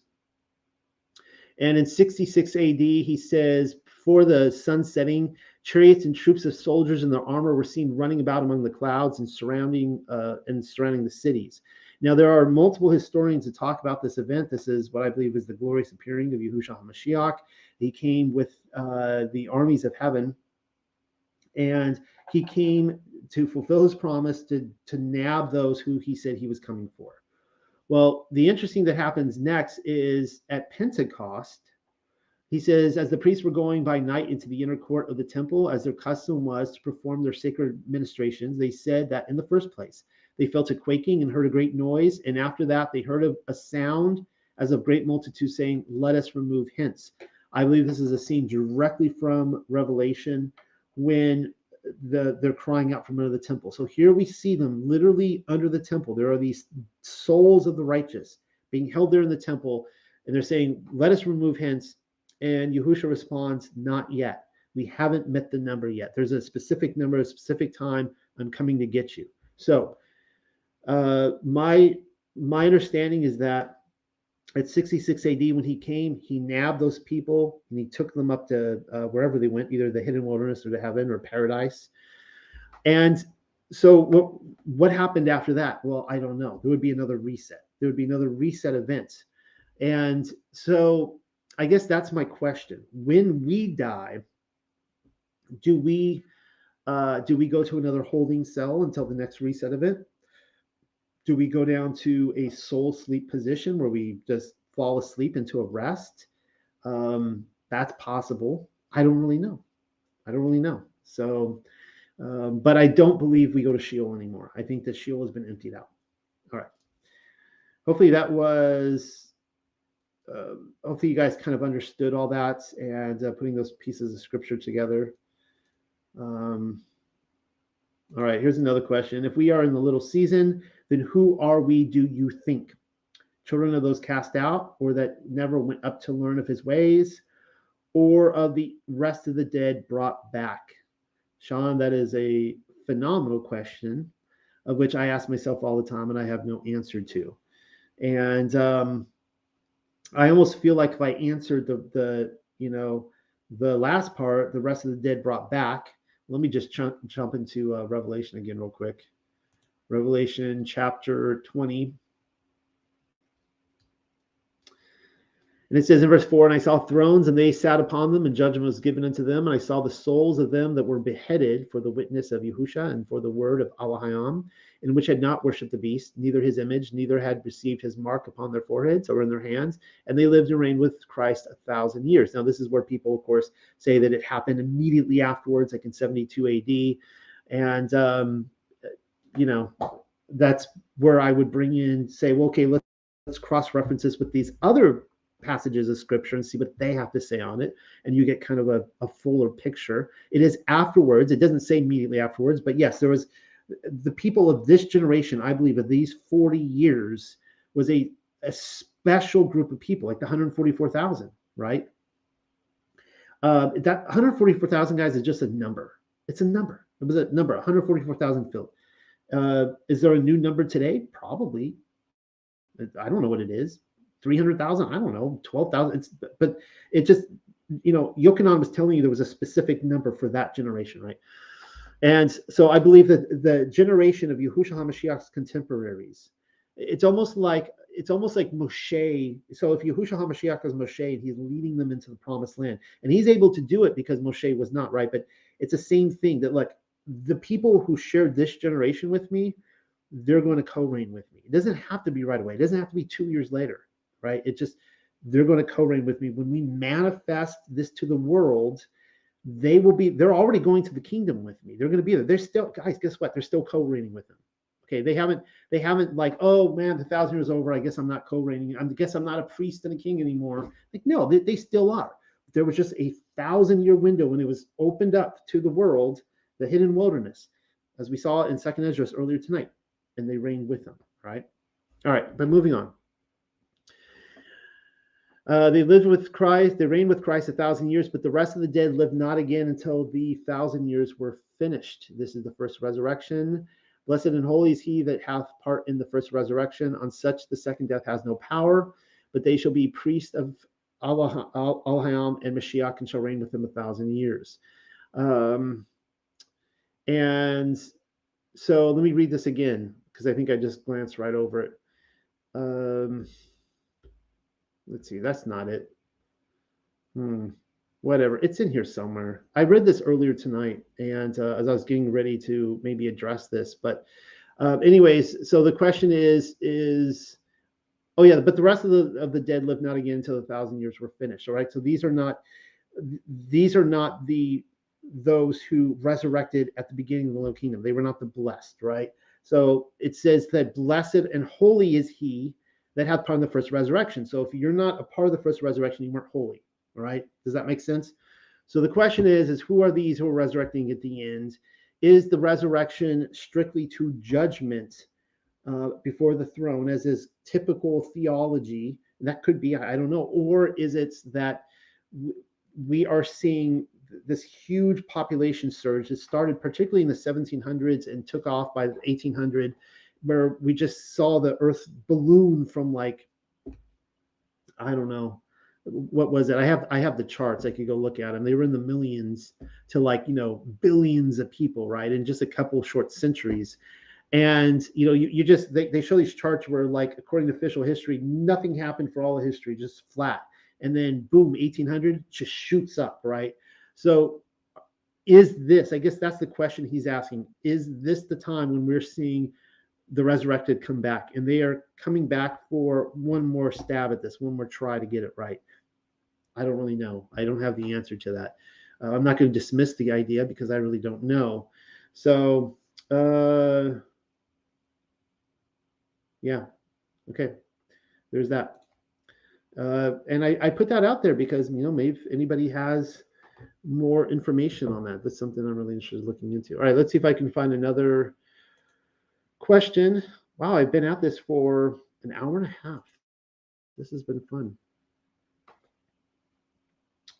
Hopefully I answered the question about the resurrection timeline, and that again, so 30 AD was when I believe Sheol was emptied out of the righteous, and then by 66 to 70 AD is when the people that died in the 40 years were put underneath the temple. And we have contemporary sources like Josephus and contemporaries of the Bible writers. And we have Revelation all kind of matching up that they were released at that time. And then again, I don't know where people were put afterwards, but it wasn't Sheol. That's my opinion. All right.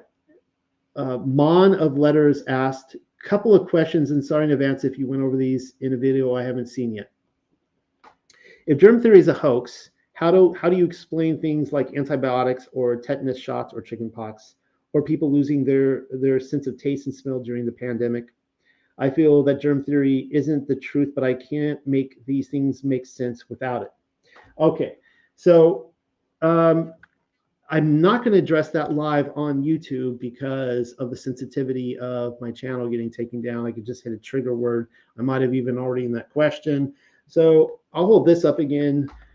Everybody needs this on their bookshelf. It is the most life-changing book. What really makes you ill, why everything you thought you knew about disease is wrong. And it just, goes through the germ theory hoax. And, there's a reason, guys, that viruses are cartoons. All right. Kind of like satellites in space are cartoons, right? Just something to think about. The interesting thing I will say about chickenpox, hopefully I can say this on YouTube live since that came up, is that chickenpox, I kind of see chickenpox like puberty. It's actually a rite of passage.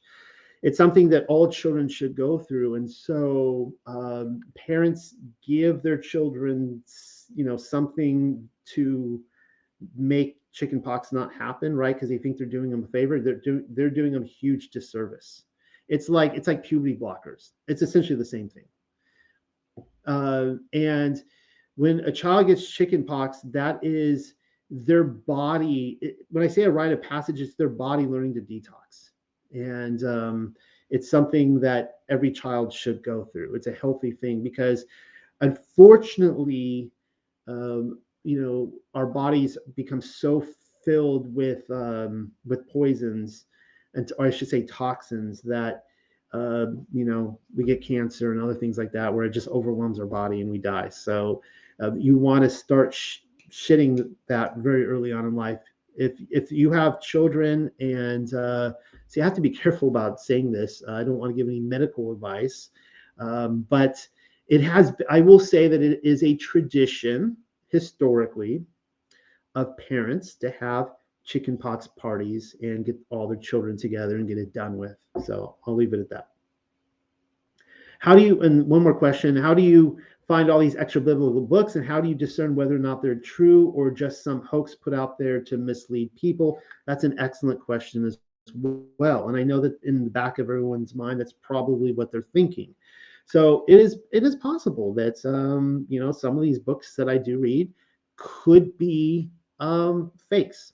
That's very possible, and I don't dismiss that possibility. So how do I find? Okay, I guess let me just address first. How do I find all these extra biblical books? It started years ago with the Book of Enoch. Going and finding this. Somebody had the Book of Enoch on their bookshelf. I'm like, what's this? And pick it up, start reading it. And go, this is amazing. And I go, like, why isn't this in the Bible? And are there any other books? And I guess they just start falling into play. Oh, there's Jasher, there's Jubilees, and then there's Second Esdras. And like Enoch is like the gateway marijuana drug, right? It's the gateway into all the extra biblical books, and it's kind of just a snowball effect. That's the only way I can describe it. A snowball becoming an avalanche, where you kind of have to search them out at first, but then you start finding that, like I said, the Gospel of Nicodemus, the Gospel of Bartholomew, the Gospel of Thomas, the Gospel of Philip, the Gospel of Mary, and they start like kind of one springs up, and then you find two or three more, and you start finding all these apocalypse books. And so a lot of times it'll be like, because you just have to get out there and read this stuff yourself, right? And I'll be reading some book, and you got to look at the footnotes, and they'll put on there a reference to like some random book. I'm like, what in the world is this? I've never heard about this before. And I'll go look it up. There are books out there, guys, that have never been translated into English, that are ancient books, that scriptural books, and just nobody got around to it.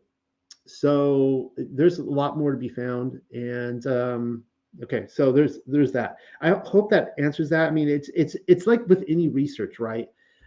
There's a reason I try not to spread myself too thin, because give you guys an example.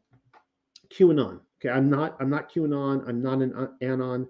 I have friends who are, and I find their worldview fascinating. I don't agree with all the worldview, but I find it very fascinating, and I don't discredit them.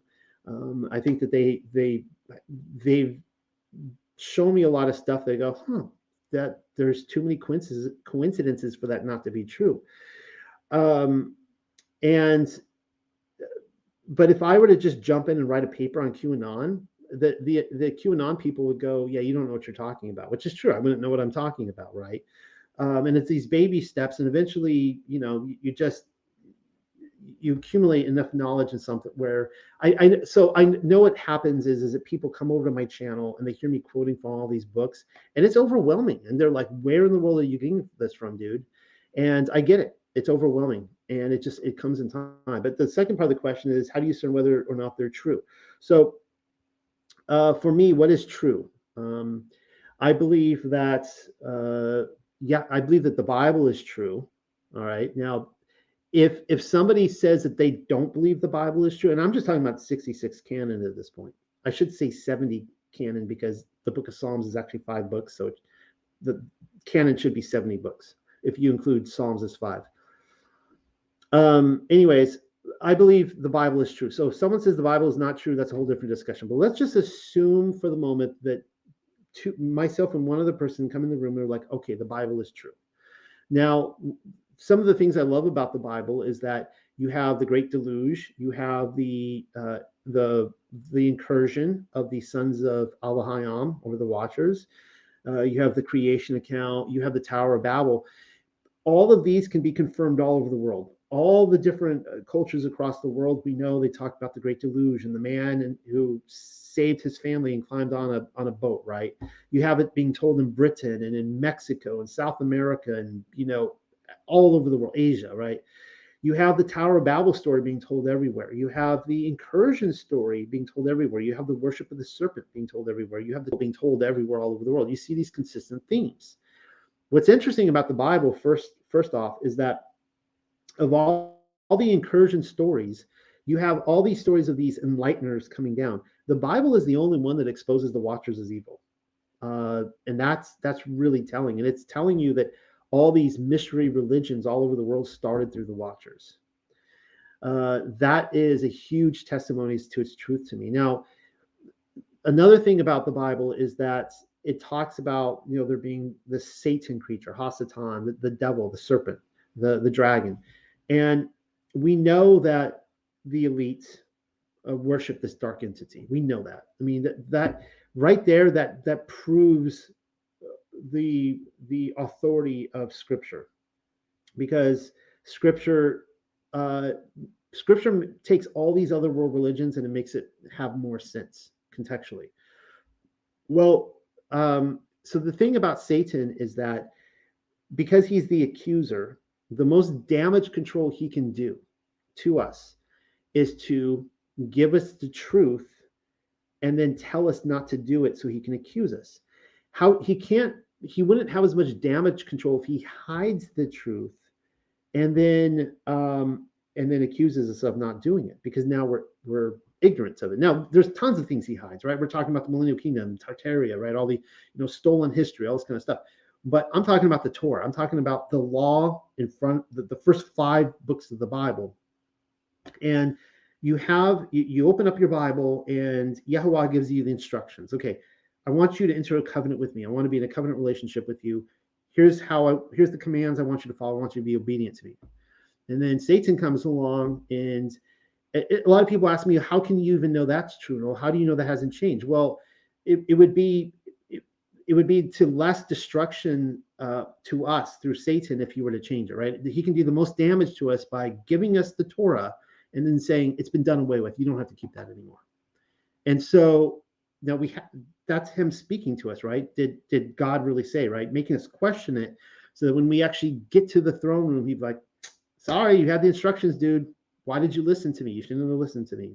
You had it right there. You should have been doing it all along. So that being said, when I look at books of the Bible, if I looked at extra biblical books, if I look at letters, epistles, all that kind of thing, that's what I'm looking for. Not whether or not this person's theology is 100% accurate, because I think that humans are flawed in that way, and that they do make mistakes based on their own misunderstanding. But do they hold up the commands? Do they hold up the Torah? Because if they hold up the instructions in righteous living, then I'm like, okay, I can follow this now, because this person is on team Yahuwah. If I were to read First Clement, I love Clement. I think that should be, I wish that was in my Bible. I love Clement. I think it was written in the 50s, before the New Testament generation came to an end. Would I put Ignatius in there? No, because that guy hated the Torah, and he hated obedience to the Torah. And he says so over and over again. This guy was like 110 AD. I don't hold that guy as any kind of authority in my life. So that's how I judge the truth and not the truth. And one more thing on the truth is that I say often that I'm wrong about things. And I am. I'm wrong about many things. And for me, how do I determine what is the truth? Well, if it brings me more enlightenment. So if I discover something that I've never discovered before, one of 2 things are going to happen. One is that it's going to expand my worldview and take all these different pieces and put them together and make more sense contextually. It will help me take the Bible more literally, or it's going to I'm going to start walking down this path, and my vision is going to start getting darkened, and everything's going to start getting muddied, and I'm going to be like, whoa, whoa, whoa, whoa, whoa! I need to back up and step back. I'll give you one example of how this happened, and I know that my crowd is divided on the Paul issue. Some of you guys are pro Paul, some are anti Paul, some of you are kind of in the middle. I went down the anti Paul route, and I'm telling you that my vision started. The anti-Paul crowd advertises over and over and over again. I'm sorry I hope I'm not being unfair to anybody, but I was there and they advertised how they have more clarity. They do not. They do not have more clarity. It is a path that led through darkness. It led away from sound doctrine in a lot of areas. And I didn't even realize that I had a piece that was taken from me, that Yahuwah withheld from me until I returned and wasn't trashing on Paul. And then all of a sudden it came back, and I asked for repentance, and I asked for forgiveness. I repented of what I had done, and it came back to me stunningly. And by not totally dismissing him as some evil guy, and treating him as a human who is fallible, could make mistakes, but as potentially as a Torah obedient person, I actually get a lot more clarity. Yes, there's a lot of tensions there, but that's life. The Bible has a lot of tensions in it. I actually like tension. And I'm actually preparing a study right now on Galatians. I can't wait to give it to you guys. All right, another question by JD Powell. Let me just check in here. Was there anyone asking questions? I see a lot of comments. Not sure if there's anything directed at me specifically. Jesus loves you for all eternity says, I'm a QAnon person. So, okay, cool. Awesome. I love when you should join our, if you're not in our Discord group, come on a Friday night at 7 p.m. when I'm there live to talk to everybody, and you guys can talk back to me. It's not just me, talking one way. And I love to hear the news of what's going on in QAnon land. I get my news from you guys. So come by and tell me what the latest is. I love to hear it. All right. So another question. Okay, this is kind of interesting. JD Powell said, where and with whom did the modern MK Millennial Kingdom hypothesis originate? Seems to be a very hot topic on the interwebs these days. Yes, it is. I could not tell you who originated it. I really couldn't. And so back when I started promoting it in 2020, at that time, I did not know another living soul who was. I thought I was the only one. And when I put out there that the resurrection happened in 70 AD, you guys can go back and see. It was like a podcast, and I put it on YouTube back in 2020. I had written the article first that came out probably a couple months earlier. It came out in the summertime of 2020. I lost a lot of friends over that one. I mean, there were people flipping out. People said I lost it, that I was, like apostate and all that. I mean, just people just flipping out. Like, we thought you were a truther, Noel. You threw it all away, all that kind of stuff. And I didn't know anybody else having that discussion. It was kind of a lonely time, and people started showing up in 2021. And again, now I'm hearing reports of other people around the same time. 2020 seemed to be the year, and they started looking into it. Now, keep in mind, I was, into, I guess you call it preterism. I had, noticed years earlier. This, just because you're a preterist doesn't mean you believe the millennial kingdom physically happened, right? And that's the big twist to this. But years ago, I started, I'm watching all these truthers out there talking about Revelation's about to happen, and the seals and the trumpets, and the horses have been released. And, it's like, you could say the same thing in the American Civil War, World War II. And I'm just looking at this going, no, you guys keep making this up, and you just keep throwing it out there in these YouTube videos. And it's like no. And I started noticing this language of how, like, the New Testament was written with this sense of urgency, like, Yahushua's coming back for that generation. I'm like, what do you do with this? Because I believe that, but I didn't know what to do with the millennial kingdom. And it was obviously with the mud flood, Tartary, where all that came to be. So it seemed like there was quite a few of us at the same time. And I'm expecting more and more people are going to be cropping up now.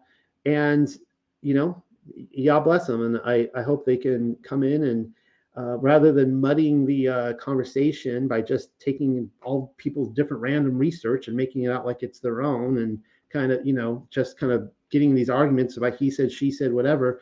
I would love it if, people coming in could, come up with some, original stuff. So yeah, I don't know where it originated, to be honest. I get asked that question a lot, actually. All right. Let's see what else we got here. I might have another question. Oh yeah, Douglas asked me this question. He said, hope there's still time for one more question. People were writing this into me on Discord before I went live. He said, can you please explain the term spiritual sacrifice? And I think I see where he's going with this. And my guess is that he's referring to 1 Peter chapter 2. Yeah, 1 Peter chapter 2, in which it says in verse 4, to whom coming as unto a living. Well, let me just start back. I'll do verse 1, just to get context here. Wherefore, laying aside all malice and all guile and hypocrisies and envies and all evil speakings, I think right there actually answers this question. As newborn babes, desired the sincere milk of the word, that ye may grow thereby, if so be ye have tasted that Yahuwah is gracious. Now, interesting here that, guys, what is the word back then? It wasn't Paul's letters. It wasn't Peter's letters. It wasn't even the Gospels. It was the Torah. All right.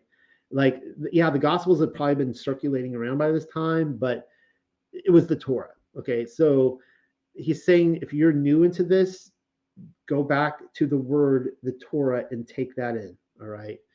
Before you start coming up with all your opinions and your, getting in arguments about this and that and all that, just go back and feed on that. To whom coming as unto a living stone, disallowed indeed of men, but chosen of Elohim and precious, ye also as lively stones are built up a spiritual house, a holy priesthood, to offer up spiritual sacrifices. There it is, spiritual sacrifices acceptable to Elohim by Yahushua HaMashiach. So, the question is what is a spiritual sacrifice? Now, we were just having this discussion in my group last week, and somebody asked me what I thought about the atonement, particularly if you couldn't use Paul to describe the atonement. How would you describe it? Well, actually, Peter and Yochanan, or John, describe it just as Paul does. They say that Yahushua HaMashiach. Let me see if I could turn here. 1 John 3. And there's a point to this.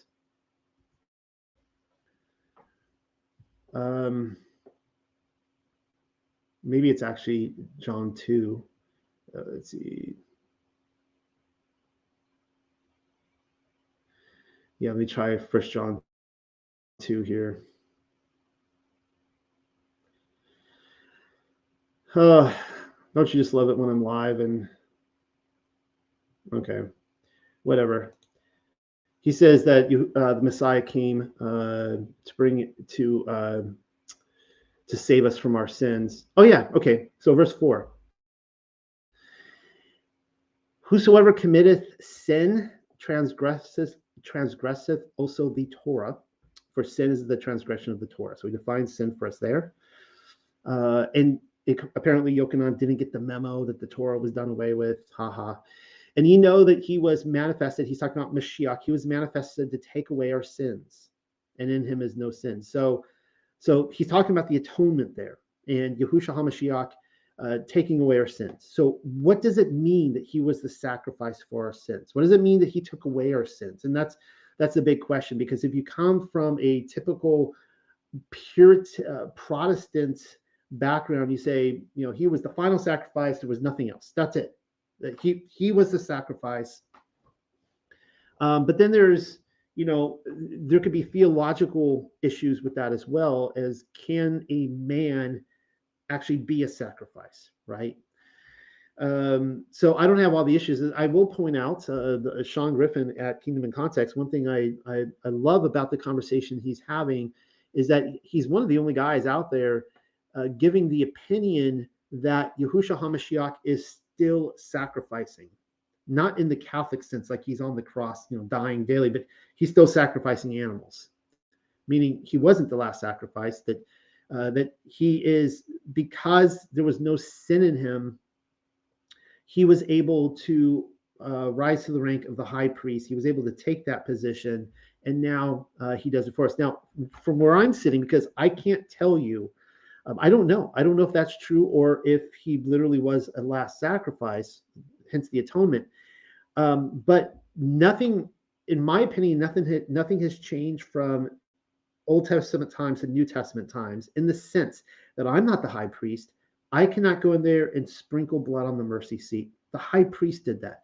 The high priest went in there every year, Day of Atonement, did it for the sins of Yasharel.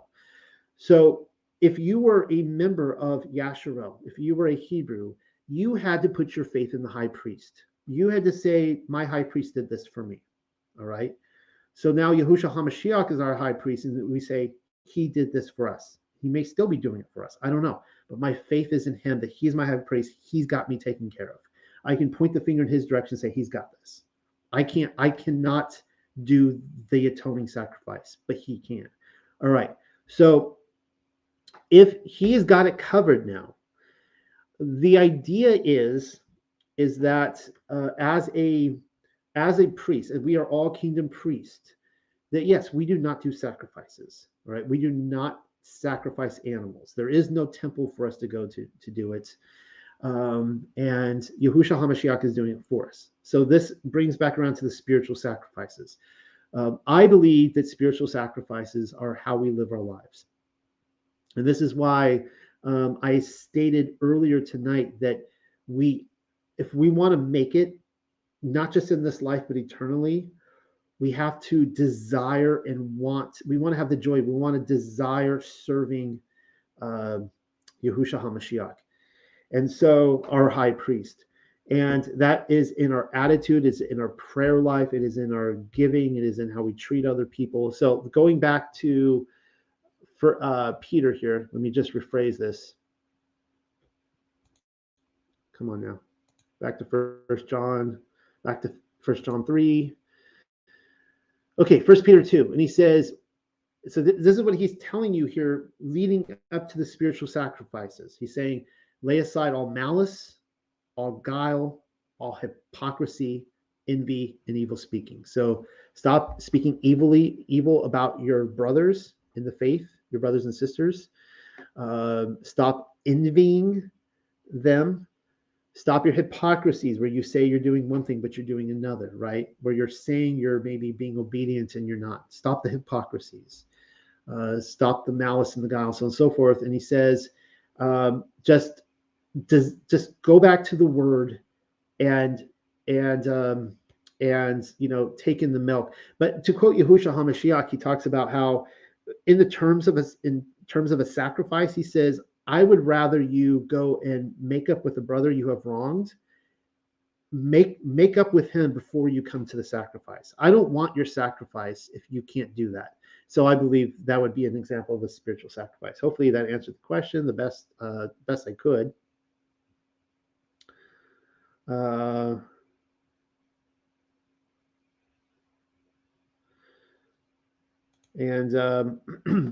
Jenny mentions here, I wasn't quite sure on the context of this, but she said, thank you for sharing that, Noel. Not sure what I shared that is being thanked, but I've been struggling with understanding why I felt absence of peace and disconnected from Yah. I've been confused since being shunned by my former fellowship. So I'm not sure if that's the Paul statement or what. Let's see.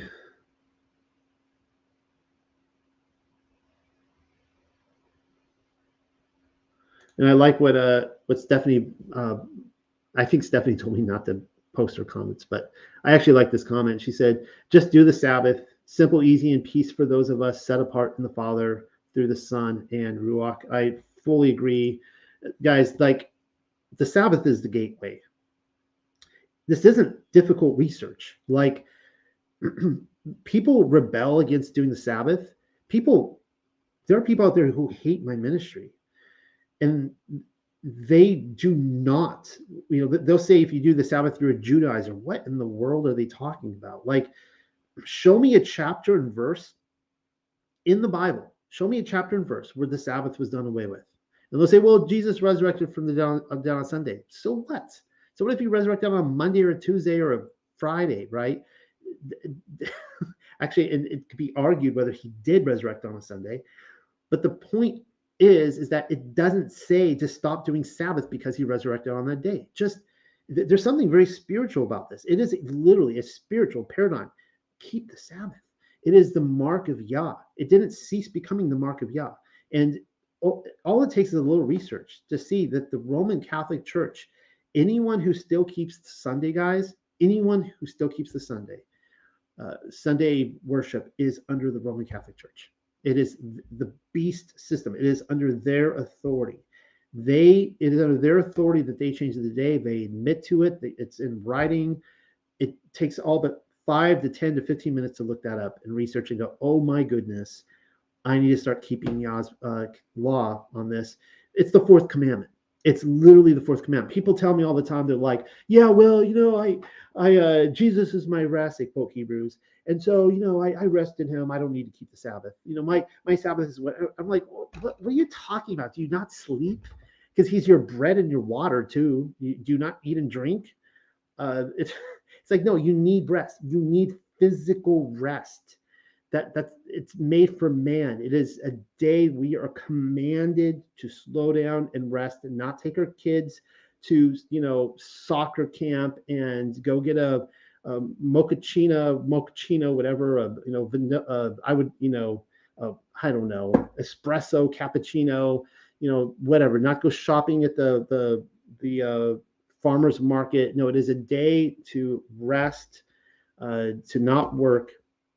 It's a command. It makes it very clear. Read the fourth. It's in the 10 Commandments.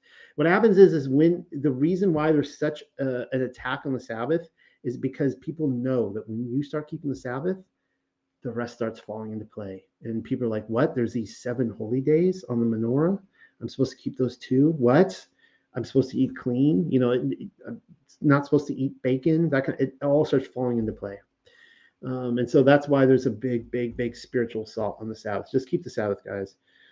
And Douglas, I'm glad to hear he says, yes, that totally answers my question. It gives me a ton to meditate on. Thanks, Noel. So let me also say this about people, the anti-Paul crowd are going to say I'm being unfair. And one of the big accusations that is thrown out there is that and they will scoff at this, when you throw out Paul, your next is to throw out Messiah. Now, there are many people who throw out Paul, and they live many years. They live decades of their life. They cling to Messiah. All right. So I don't want to be unfair, but I have found that there is a line of thinking that connects with that. And one of them is the atonement, because Paul has a lot of theology on the atonement. And then I start hearing these discussions of like, well, what if Yahusha wasn't an atonement and he was just murdered? He was just a guy murdered.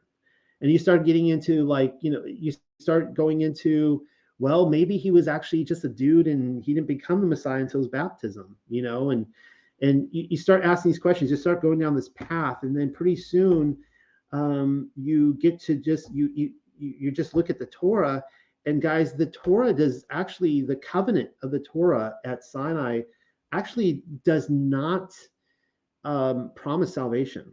Read it again. It doesn't promise our salvation. It does promise a blessing and a curse, but the salvation was still lingering on on our Savior, on our Messiah. That's something I'll probably get into in Galatians, and a lot of people misunderstand Paul. But the thing is with Paul is that we have, I want to make clear, we have at Tuck Discord a Paul room. You can go in there and be open about discussing why you're for or against Paul. We all get along in there. It's great. Just show your evidence, why you believe what. Everyone is free to their opinion. I'm free to mine. I have shown that what really shocked me with Paul was that in the book of Acts, the whole narrative is is false accusations. And Paul was being falsely accused of advocating that the Torah was done away with. He was falsely, and that's the whole point. That's why Stephen was stoned. He was falsely accused for doing away with the Torah. Well, that's a huge glaring issue for Christians who are like, well, we did away with the Torah, but Stephen is saying he didn't, and the Jews are falsely accusing him. And so to say that Paul actually did away with the Torah, I found is actually lining up with the accusations of the Jews. Is actually agreeing with the Jews who were putting him on trial and trying to stone him over and over again for doing away with the Torah. And so I started seeing that, and yeah, and he's one of those. Whatever. I'll get into it in the Galatian study. I don't want to go down that route right now. I'm really looking forward to giving it, and I do believe that Paul is a test. I do believe there's a reason he's at the end of the book. I think that he was put there. I'm starting to appreciate him more and more and more as a divine enigma. He was literally put there by our Father to see who loves him, to see who's paying attention in class, and will you pass the test at the end of it. I think it was all put there for a purpose.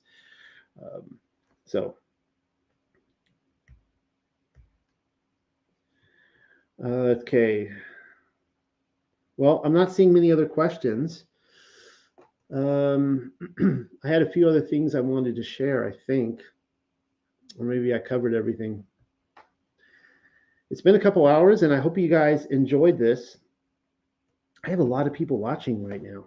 Kind of interesting.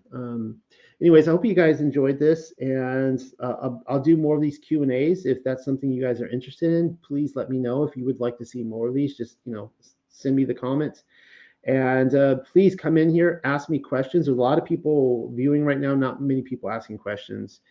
And so for those of you who missed out at the beginning, before I close, I do want to point this out, that I completed this week 2 Torah portion study guides. And I completed Bereshith, that'd be Genesis, and Shemuloth, that would be Exodus.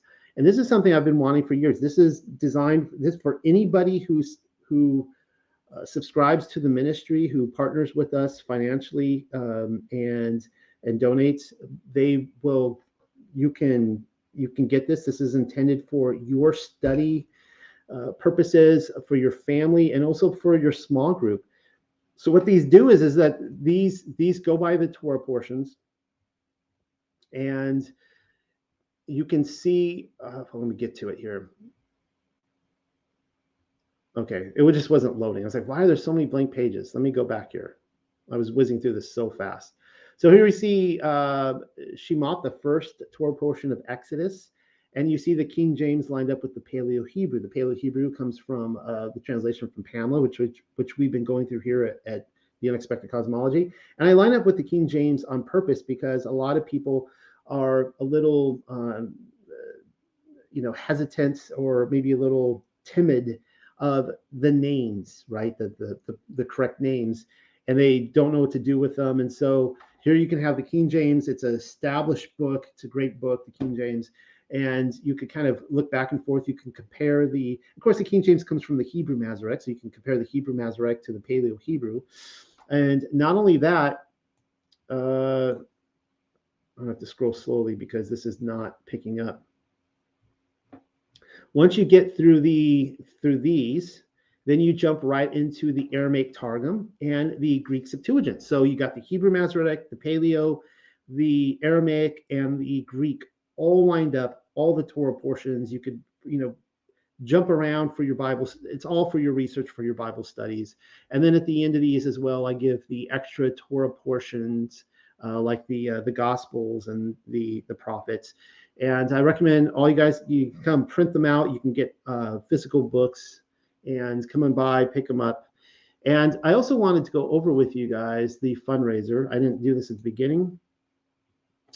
And I'd really like to thank everybody. In just less than a week, I was able to raise the full amount that I needed for the month of February. And I was thinking maybe there'd be some questions about that tonight, and people wanting to ask more. I want to be very transparent about this, and there will be more details in the coming weeks. I'll give you guys some more information. It says 6,465. Actually, there were some. You can actually see here that I added in a couple $1,000, and there were others that came through. It actually makes just over $7,000. I just reached the goal, and I also saw that a lot of you have subscribed to Patreon every month. We went up a few $100s per month in subscribers, and I thank you for that. So what I'm going to do is, I'm going to give it a couple weeks, and I'm going to see what we have, and then I'm going to have to start probably another fundraiser again for March, and to be able to feed my family and to continue at this. I have a lot prepared for the Unexpected Cosmology. I hope to be around for many more years. I hope to be leading spiritually, you guys, and pointing these books out to you and encouraging people to take that deeper step of obedience in holiness, set apart lifestyle by being obedient to the commands. So I'll give it a couple of weeks, and then we'll see what I have, what I need. Somebody just sent in, you know who you are, so sent in a lovely $2,000 donation, and so that's $2,000 for March.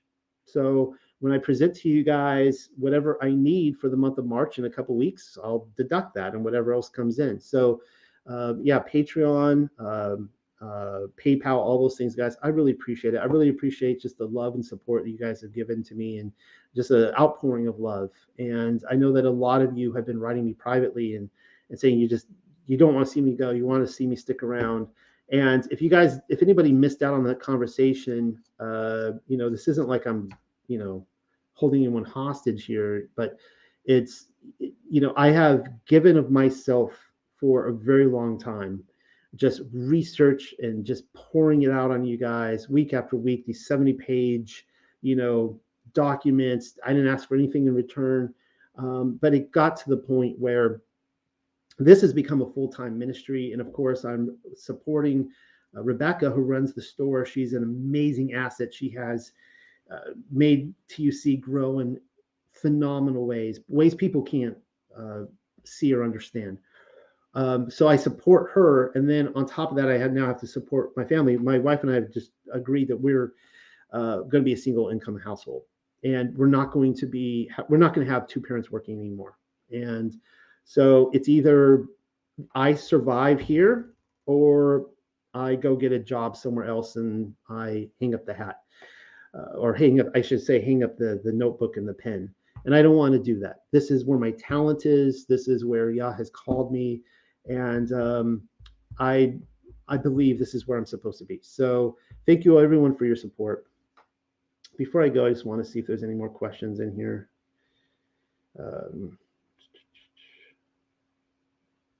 Simeon Tribe, you say you have a question. Please ask if you have a question. Speak now or forever hold your peace.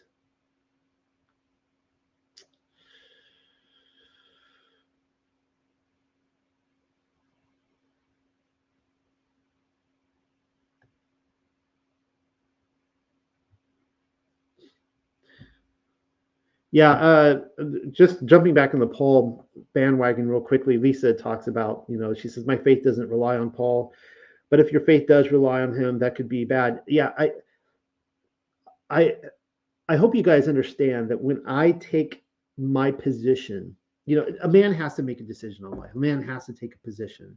You have to weigh the evidence. Sometimes you might just say, I don't know. And at the end of the day, I guess I don't really know with Paul. I really don't. I've said this before that, I'll be thrilled if I make it into the kingdom. I don't see myself as someone like, I am not the standard, right? I'm not the standard. I'll be thrilled if I make it into the kingdom. You guys are going to see me just face down on the ground, like wet noodles. Like I'm not going to be moving. And somebody, like after like 10 years have passed or something like that, someone's gonna have to come along and like hand me a beer and be like, okay, you can get up now, dude. You've been laying there long enough. You've made it. You're cool. Like I'm just gonna be so thrilled. It's almost like in the movies where you see like somebody swimming for miles towards the island, and because their ship sunk, and they finally they reach the shore, and they don't even make it up the beach, and they just collapse, and the waves are still coming over them, the high tide, but they just lay there like, I made it, right? That's how I'm going to feel if I make it into the kingdom. Just Glory, hallelujah. Thank you, Yahusha, for saving me. And because clearly you did this, I didn't do this. All that being said, if somebody points out and be like, Paul didn't make it, I'll be sad. I will, but I think I'll get it. Like, yeah, I saw it. I saw the reasons why. All right. But that being said, too, is when I give him, there's multiple ways of looking at an argument. And a lot of times the anti-Paul crowd, they have these facts in front of them. They have all these pieces of evidence, and they just can't see it in any other light. Like how people write this to me all the time. No, you're so enlightened. How come you can't see Paul? How come you? And it's like, I could see what you're talking about, but that's not the only way to look at it. There are other ways to look at this, and I think that it's to have these kind of investigations. I think it's important to look at it from various angles, and so yeah, and I found that. So maybe I don't want to come down on anybody who is anti-Paul. If you are strong in the faith, you are following Messiah's words only as he leads us into the Torah. Great, awesome. There is nothing wrong with that, because I think that Paul was a dude who wrote letters, and it's like, maybe what if his letters didn't end up in the Bible, or maybe one or two of them ended up, and maybe some more of the apostles' letters ended up. That would have been awesome, right? It is what it is, and maybe that's just a journey that some of you guys need to go down. But anyways, yeah, I think that he is misconstrued. I think he's a patsy. I think that the historical Paul was probably never truly understood by the 12. I do believe that. I think that he was considered shady as hell to most first century Christians around the Jerusalem area. I think he saw more success the further he got away from Jerusalem, out in the outlying Goyim areas with people maybe who didn't have as much experience. But the thing is that if he did legitimately convert, and that he wasn't a plant by the Pharisees or the Herodians, that number one is he was a flip-flopper. He betrayed the Pharisees. He was their boy, and now he is enemy number one, and they're going to hunt and hound that guy down. One thing that never really made sense to me was that if he was an apostate from the Torah and he was telling people that the Torah is done away with, it's like, why in the world are the Jews going to be following this guy around at this point? Like, he's going to the Goyim. He's not even going to the Jews. He's going to the Goyim, guys, the Gentiles. They're like, great, fine, go to the Gentiles. Just create your own religion. We don't care. He's just a dude creating a new religion at this point. But they're hounding this guy down. They do not want to they do not want Paul bringing the Gentiles into their faith, the Torah. All right. But I do think that the apostles, the Jerusalem group, Yaakov, that'd be James, and of course Kepha and the others, I think that they were probably mistrusting of him. I don't think that, and there were people who probably never really forgot what he did. And does that prove that he was a bad guy? No, it doesn't prove that. So a lot of people are distrusting of me. I mean, and here's the thing too, guys. So how I made the comment that if I make it into the kingdom, I'll be like so relieved, like thrilled. Sometimes I wonder that when people throw Paul under the false apostle bus, and they'll be like, well, I disagree with this, and he was wrong on this. And sometimes I wonder, like, do you guys judge Paul the way you judge yourself? Because from where I'm sitting, you're wrong about a lot of stuff, and I'm wrong about a lot of stuff. So now I'm in trouble, because if he literally was a dude trying to instruct people, maybe he got some things wrong. Okay, I mean, like a lot of these early church fathers got things wrong, guys. It doesn't mean that they were not righteous people. They just got things wrong. And I get things wrong. I mean, what does that mean for me? It means I have no hope, right? So that's I think people misconstrue when he talks about being an apostle. I was looking into this rather recently, and he hands apostleship over to everybody. I mean, he's like, if you are sent out, you're an apostle. The word apostle was not created by Christianity. It was not created by the Jews. It goes back hundreds of years earlier. The idea of a emissary for a king who is given a directive, a message to tell a group of people is an apostle. By that standard, Moses, he was an apostle. He was given a directive, a prerogative, a specific message to tell Pharaoh and the people of Yasharel from the king. He was an apostle. Yes, there are the 12 apostles, but then there were hundreds of apostles. There were the 12 disciples, but there were hundreds of disciples. One of the disciples was Mary Magdalene, according to Bezor Kifa, the Gospel of Peter. She was a disciple. So now we have a problem because now we have more disciples than the 12, right? So the 70 who were sent out, guys, they were apostles. They were sent out. They were apostles. So again, there were probably so many apostles going around. Probably a lot of them didn't agree with each other. They didn't have all the answers. They were fallible people just like us. That's my opinion on Paul. So I read his letters. I have the freedom to go, Paul, I think that you were upholding the Torah. I think you were pointing to people to the Torah. There's a couple of quotes he does say where I disagree. He says nature attests to long, I have long hair, right? And it's if you go out to nature and you're like, dude, Paul, all the dudes in nature, all the animals, all the males, they're the ones with the long hair. A lion's mane is a classic example, but yeah, whatever. So there's some things I disagree with what he says, that he's trying to make a point. He's speaking in his logic. He botches some points. But I give him the grace for that. All right. That was enough of my Paul rant for the nights. I have plenty more of that coming in my Galatians study.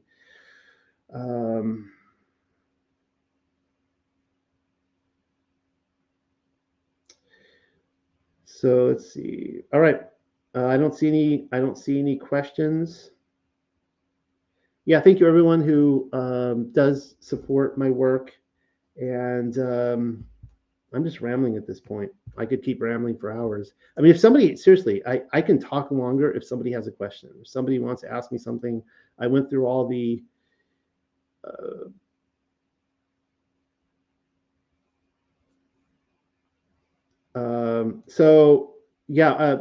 I actually fully agree with Jenny's point here. When she says, I don't think Paul was ever speaking against the Torah. I think the Pharisees created confusion about Paul. And I am in full agreement with this.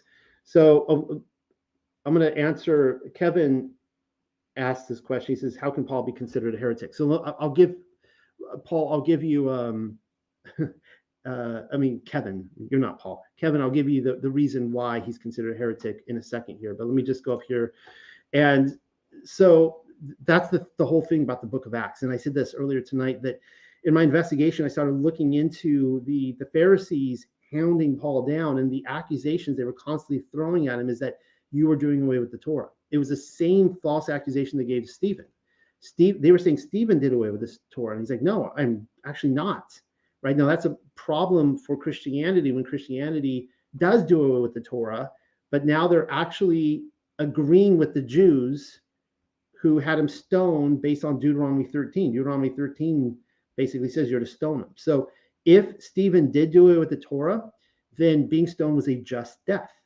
But he didn't do away with the Torah. Neither did Yahushua HaMashiach. Now, these were the accusations being thrown at Paul, and I do believe, and that's the conclusion I came to say that Paul did away with the Torah is actually in agreement with the Jews. And I was like, ooh, I would now be in agreement with the Pharisees, the temple controllers, as they were going around saying this. That's the narrative of the book of Acts. So to answer your question or your statement, Kevin, and this is a good question because I think a lot of people are coming into this conversation are completely confused on why people are throwing Paul out.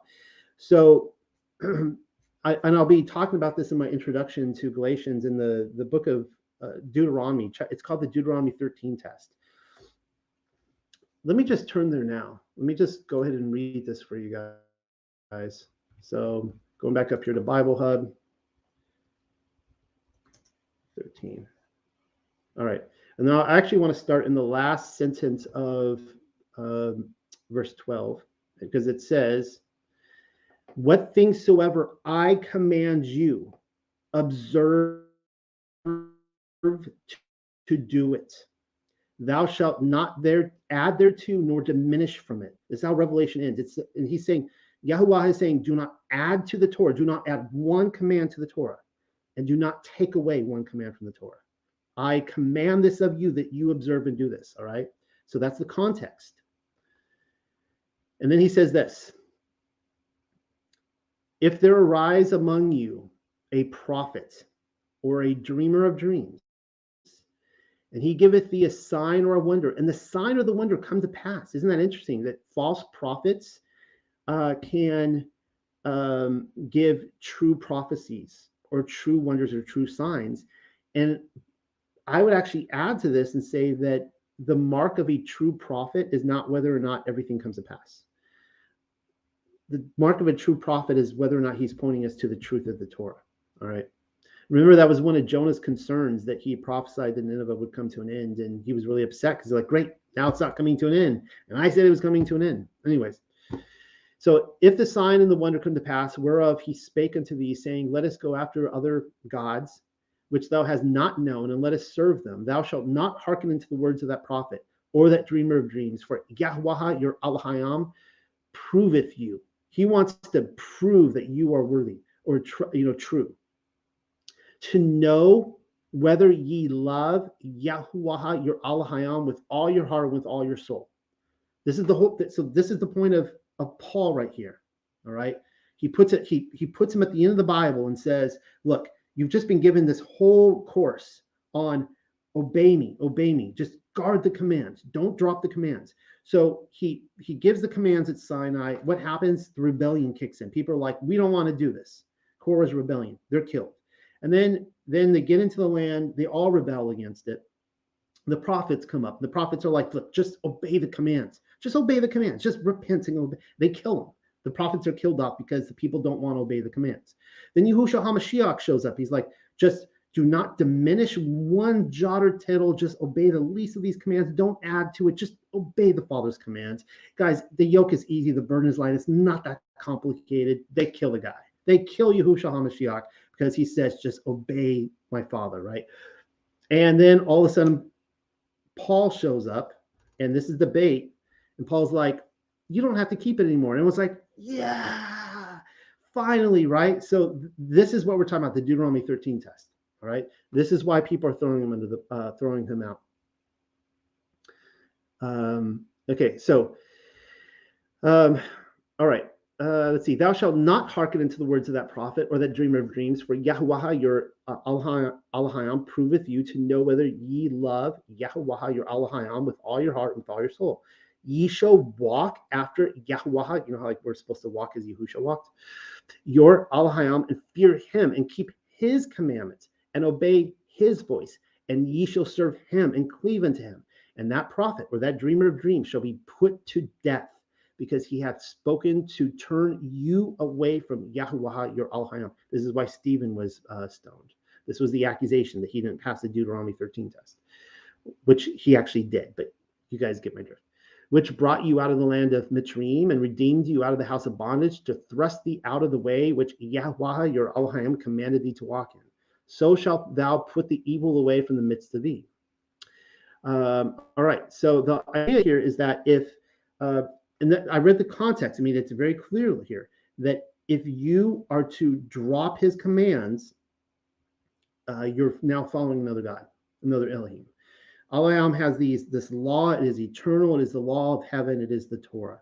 And so if Paul came along and told people not to keep it anymore, that he has been given a vision, an authority from God, and that he has these dreams and these visions, and they say not to do it anymore, that he is a false prophet, not to listen to him. This is why the discussion is coming up. So I don't think it's a crazy conversation, because you have all of Christendom saying we don't have to keep the Torah anymore because of who? Because of Paul. They don't point to Yahushua HaMashiach. They don't point to Moses. They don't point to Elijah or Isaiah or the 12 disciples. They point to Paul. Now, my position is that Paul did teach the Torah and that he did not tell people to turn it away, but I can understand why people are, throwing them out. So I hope that explained that.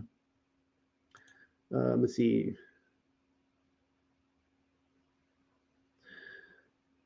Let's see. All right. So yeah. So but well, okay. So just so you know, I mean, uh, yeah. The thing is that the Torah is eternal. I'll give you one simple example. I said this earlier tonight. Uh, the Sabbath. When was the Sabbath? I want a chapter and verse. When was the Sabbath done away with? The Sabbath is eternal. It's for all generations. Actually, the whole Torah is for our sons, sons, sons, sons to be taught for all generations. But there is no chapter and verse where it says the Sabbath was moved to Sunday. People say, well, he was resurrected on a Sunday. Okay, so what? So what if he was? Nowhere in there does it say change the Sabbath to Sunday. It doesn't say that. And so the Roman Catholic Church, by their own authority, they state that they were the ones to change Sabbath to Sunday. And so I would really, for all the people out there pointing out how evil Rome is, I just want to point out the irony that anyone who snubs the Sabbath day of Yahuwah and keeps Sunday is still under the spiritual authority of Rome. And I think as truthers, I mean, it doesn't take much research to come to that conclusion. The paperwork is there. Everybody can go look this up for themselves. Simple Google keyword searches. They mocked Martin Luther for still being under their Sabbath day on Sunday. But it comes down to a spiritual thing. And I think the Sabbath is a mark. It is the mark of Yahuwah versus the mark of the beast. And that's just, and nobody wants the mark of the beast, but very few people want the mark of Yahuwah. And it's eternal. So, all right. All right, so it looks like a whole conversation has broken out on that. I've said my piece, and it looks like there's no more questions. Wait, let's see, what was this? All right. All right, guys, love you guys, and I enjoyed this tonight. Hopefully you guys did too, and again, I'll do this more often. Maybe I'll do this next week. If this is something you guys would like, let me know. And ending it here tomorrow night, 7 p.m. Discord, come on in, talk to me. 9 p.m. I'll be doing Torah portions, and then at 11 p.m. Eastern time, I will be giving my presentation on the rod of Yahuwah, or also known as the rod of Moses, and Excalibur, and showing how there's a connection with the millennial kingdom. So good night, everybody.